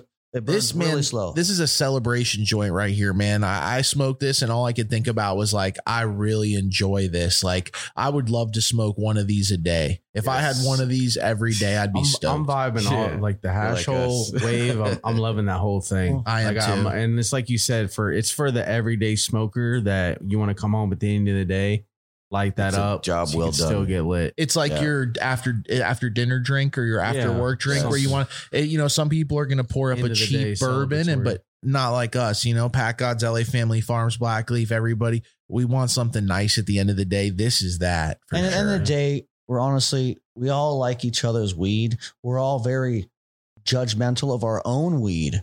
We critique our own weed. We don't like it. My brother half the time doesn't like the weed he has, but like we show it to people like, oh my God, this is amazing. It's like, Yep. I totally we understand. feel like I'll say like- this is everyone's very hard on themselves. yeah. And that drives us to become better, and Yeah. that's really, it's It's a never ending journey. it is. It's never ending. We're never just satisfied. Exactly. It's a never ending. Like, we know we can do better. we got to keep the healthy competition going strong within this community and For with this sure. industry, because ultimately cannabis is built off community coming together. Because Yeah. otherwise it could have never It's a ever got to culture. this It's point. cool It's a as hell, culture. dude. Everybody's Truly. pushing each other to the next level. We That's see what rainbow you guys belts. are doing, and we're like, man, Over they're the doing rainbow. it. We want to do it too. And it's like motivation, really, what it comes It down is. to, dude. It's like you're looking at badass players, and you want to fucking be a badass player, and you want to play hard because you know what it takes, and that's the respect that we have for looking at you guys, and we're just like, damn. But There's you some have to badass bring players. consistency. That's the hardest part. That is. Consistency is the hardest part. That's everything. I found that for the two biggest journeys for me was going from growing in houses to growing in warehouses. That was a big leap of understanding what how the room has to perform and what has to happen in this room for it to actually mimic. I didn't understand. I knew growing in a room at a house, right? I knew all that. I knew what I needed to do to grow in that room at the house. When I went to a warehouse and actually sealed the room off and then started to change the different strains and the amount of water I'm pushing through that room, that was my biggest change. And I mean, you guys are crushing that, bro. Your warehouse, I look at the pictures and I dream, like, just like he's saying, healthy competition. That's all I can think of is like, oh man, that's goals right there, man. A fucking room that looks like that. Like, you guys are killing it, bro. Killing Appreciate it. that. Yeah. Appreciate the love. Shout And, out to you're- Mo and Jackie, and Yeah, the whole crew. damn family. Yeah. The hardest part of honestly building a brand is the whole branding and everything. You're great at it and you're successful at it.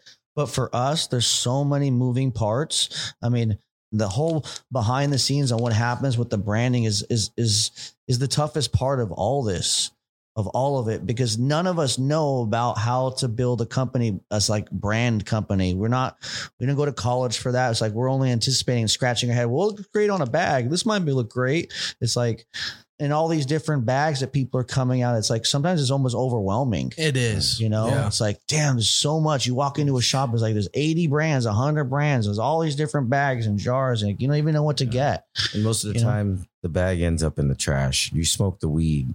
And that was the biggest decision that we had to make, because you see the competition out there. They got a whole new bag logo for every strain they put on the table. Yeah. And it's just, in our opinion, we're just like, that's a lot of time and effort and money that's not into growing the weed. And a lot of those companies who have all the fancy packaging, guess what? They're not growing the weed. Yeah, exactly.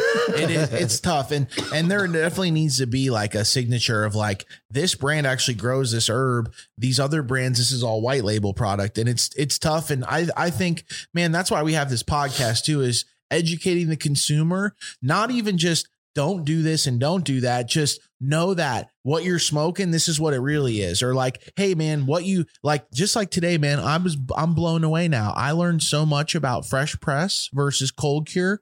My mind is flipped You around should all come the see shit how I it's thought made. before. You should Yeah. come see how it's Man, made. that'd be because when so you see dope. how it's made, you like, damn, this is how it's really done. Like, this is a lot of work. Like, holy fuck. I didn't think it was this Physical detailed labor. and physical and Yeah. and We need to long bring hours. the first smoke of the day crew through there. We need to bring our audience through there, man. Even Yeah. if we just give them snippets and show them You need to behind come the film scenes it, hash making film it, day. come film and show the people what Yeah. really, why rosin is so expensive and why we want to price it obviously lower than the competition because, you know, we can afford to. We make everything in-house. You know, and I'm also we're not trying to make the most and squeeze every fucking drop out of this lemon, you know? Yeah. We just want everybody to smoke our weed. Yeah. We just want people to smoke it. Just like the Fruity Pebbles that you grow, bro, you could give that to anyone and put it in a joint. Like, damn, that tastes amazing. Yes. Like that, you could grow that, like you say in the other room, like you grow all these other strains and this one particular guy is like, hey, I just want the, you know, Fruity Skills Pebbles. was great. Yeah. Fruity Pebbles. Ed And for me- Bassmaster. For me too. Yeah. I love the Dirty Sprite. I love the fucking Presidential. I smoked the shit out of the Presidential, you know. But there's one that stands out above the rest. Yeah, because it's so different. And That's the Ed thing. says the same It's thing. so different. Yeah. I have a funny relationship like with a really funny comedian, and I first gave him some Fruity Pebbles and he was like, dude, this is the best weed I think I've ever had. And I was like, you know, people big up you. You're like, oh, thank you, bro. But you know, I got some, and I've tried to give him other kinds before. And he's always like, no, this is fire. What's up with the Fruity Pebbles, bro? Like, and it doesn't matter. Like, Go back to the basics. I was like, I'm going to blow him away with some Skittles. I fucking had a gnarly batch of Skittles. And I was like, I got it. He was like, that was good. But, that Fruity Pebbles, bro. And I was like, okay, Yeah. I'm done then. I'm done. Back to what C was saying, you know, bag seed. I mean, Yeah, it's that's crazy. Wow. that is a prime example of like what bag seed really is in this industry. You know, whether all the other strains that we run today is bag seed, but a lot of the white runs I think that I run, I think originally it was bag seed personally. Exactly. You You know? don't even really know down the line Yeah. if it was a bag seed. Yeah. Every So- time I hunt Right. seeds, I throw in all my bag seeds per hunt. So let's say like, you know, next week I pop 20 seeds. If I have some bag seeds that I've accumulated, I'll throw them in the mix and pop those as well. Anytime I get the chance, because that's how good my results are usually with them, which is scary to say. I don't know how to think about it, if it's a good thing or bad thing, but it's a thing.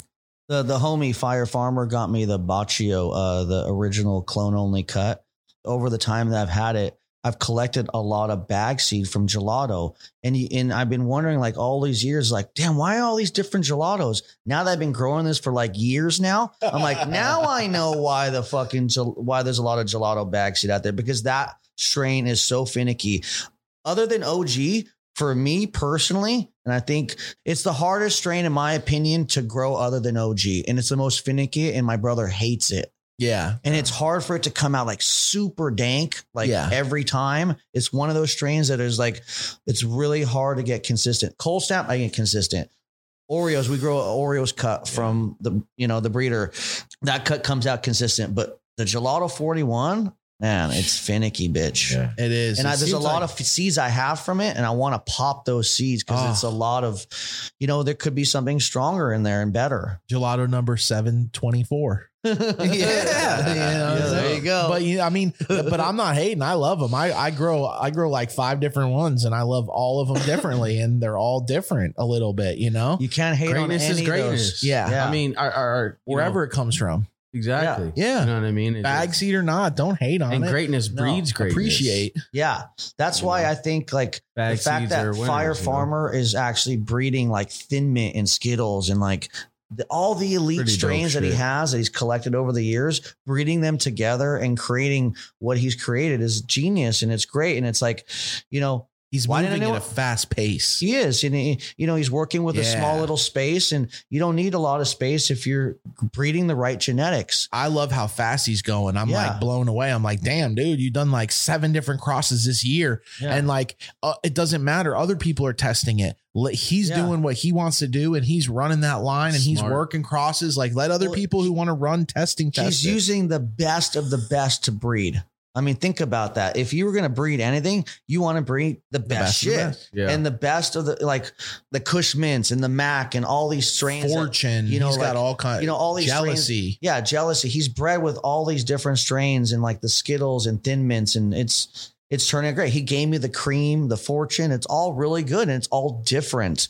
And that's what people want. They want different shit. the But day before our first podcast, right before we went on the Yeah, podcast, yeah, he came through. He came through and we tried all the strains you're talking Yeah. about, the cream. We smoked a bunch of Sangria. them. Yeah, we should have just been like, stay here. We'll get on the first Great podcast dude, with you. knows yeah. weed really well. I don't have the fortune of seeing him all the time. I just see him when I'm Yeah, it's hook hard. up.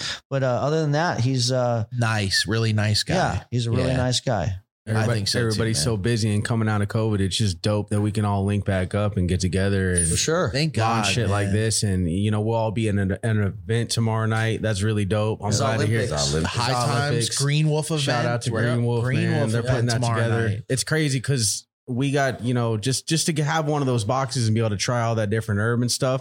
It's like for me a debut of like, there is Rec Market Fire and like you can find good product out here and There there's is. some real deal There's a lot of good kill smoke. Yeah. Like Yeah. there flower people out are there. really pushing the limits on I think it was the everything. coolest thing to see our bag in that box. That's an amazing. Straight up. Yeah, That's it an was. accomplishment. It was. Absolutely. That's and a thank major you to Brian and accolade. Ace that did that for us. We really appreciate that. I think I'm glad we're on that. I'm happy. Hell to see yeah. it, It's you going to know, be a yeah. fun You party guys put tomorrow in night. rainbow belts. Yeah. Fucking super dope strain. And, Yeah. and to be honest, we- it was we knew- That's a risky move. we it knew was smoking. a very, It's a risky because it's move. not a bag appeal. It's not, It does has no it's not bag a look. appeal. It's all about how it smokes. Yeah. And we smoked it and straight up fire. It was smoking. Thank you. Fire as Smoking. We're fuck. smoking that right now. Fresh Yeah. herb. this is raw. Well, this is rainbow over the belts. rainbow. This is Yeah. like, bro, to be honest, I'm tripping on this one. It's a good Fire. flavor It's almost one. like a candy perfume or something. It's fire. It's Skittles overload. Like Yeah, that shit's it's so the Skittles on man. Skittles. I love that. Kush Talk is July 3rd. We're going to be there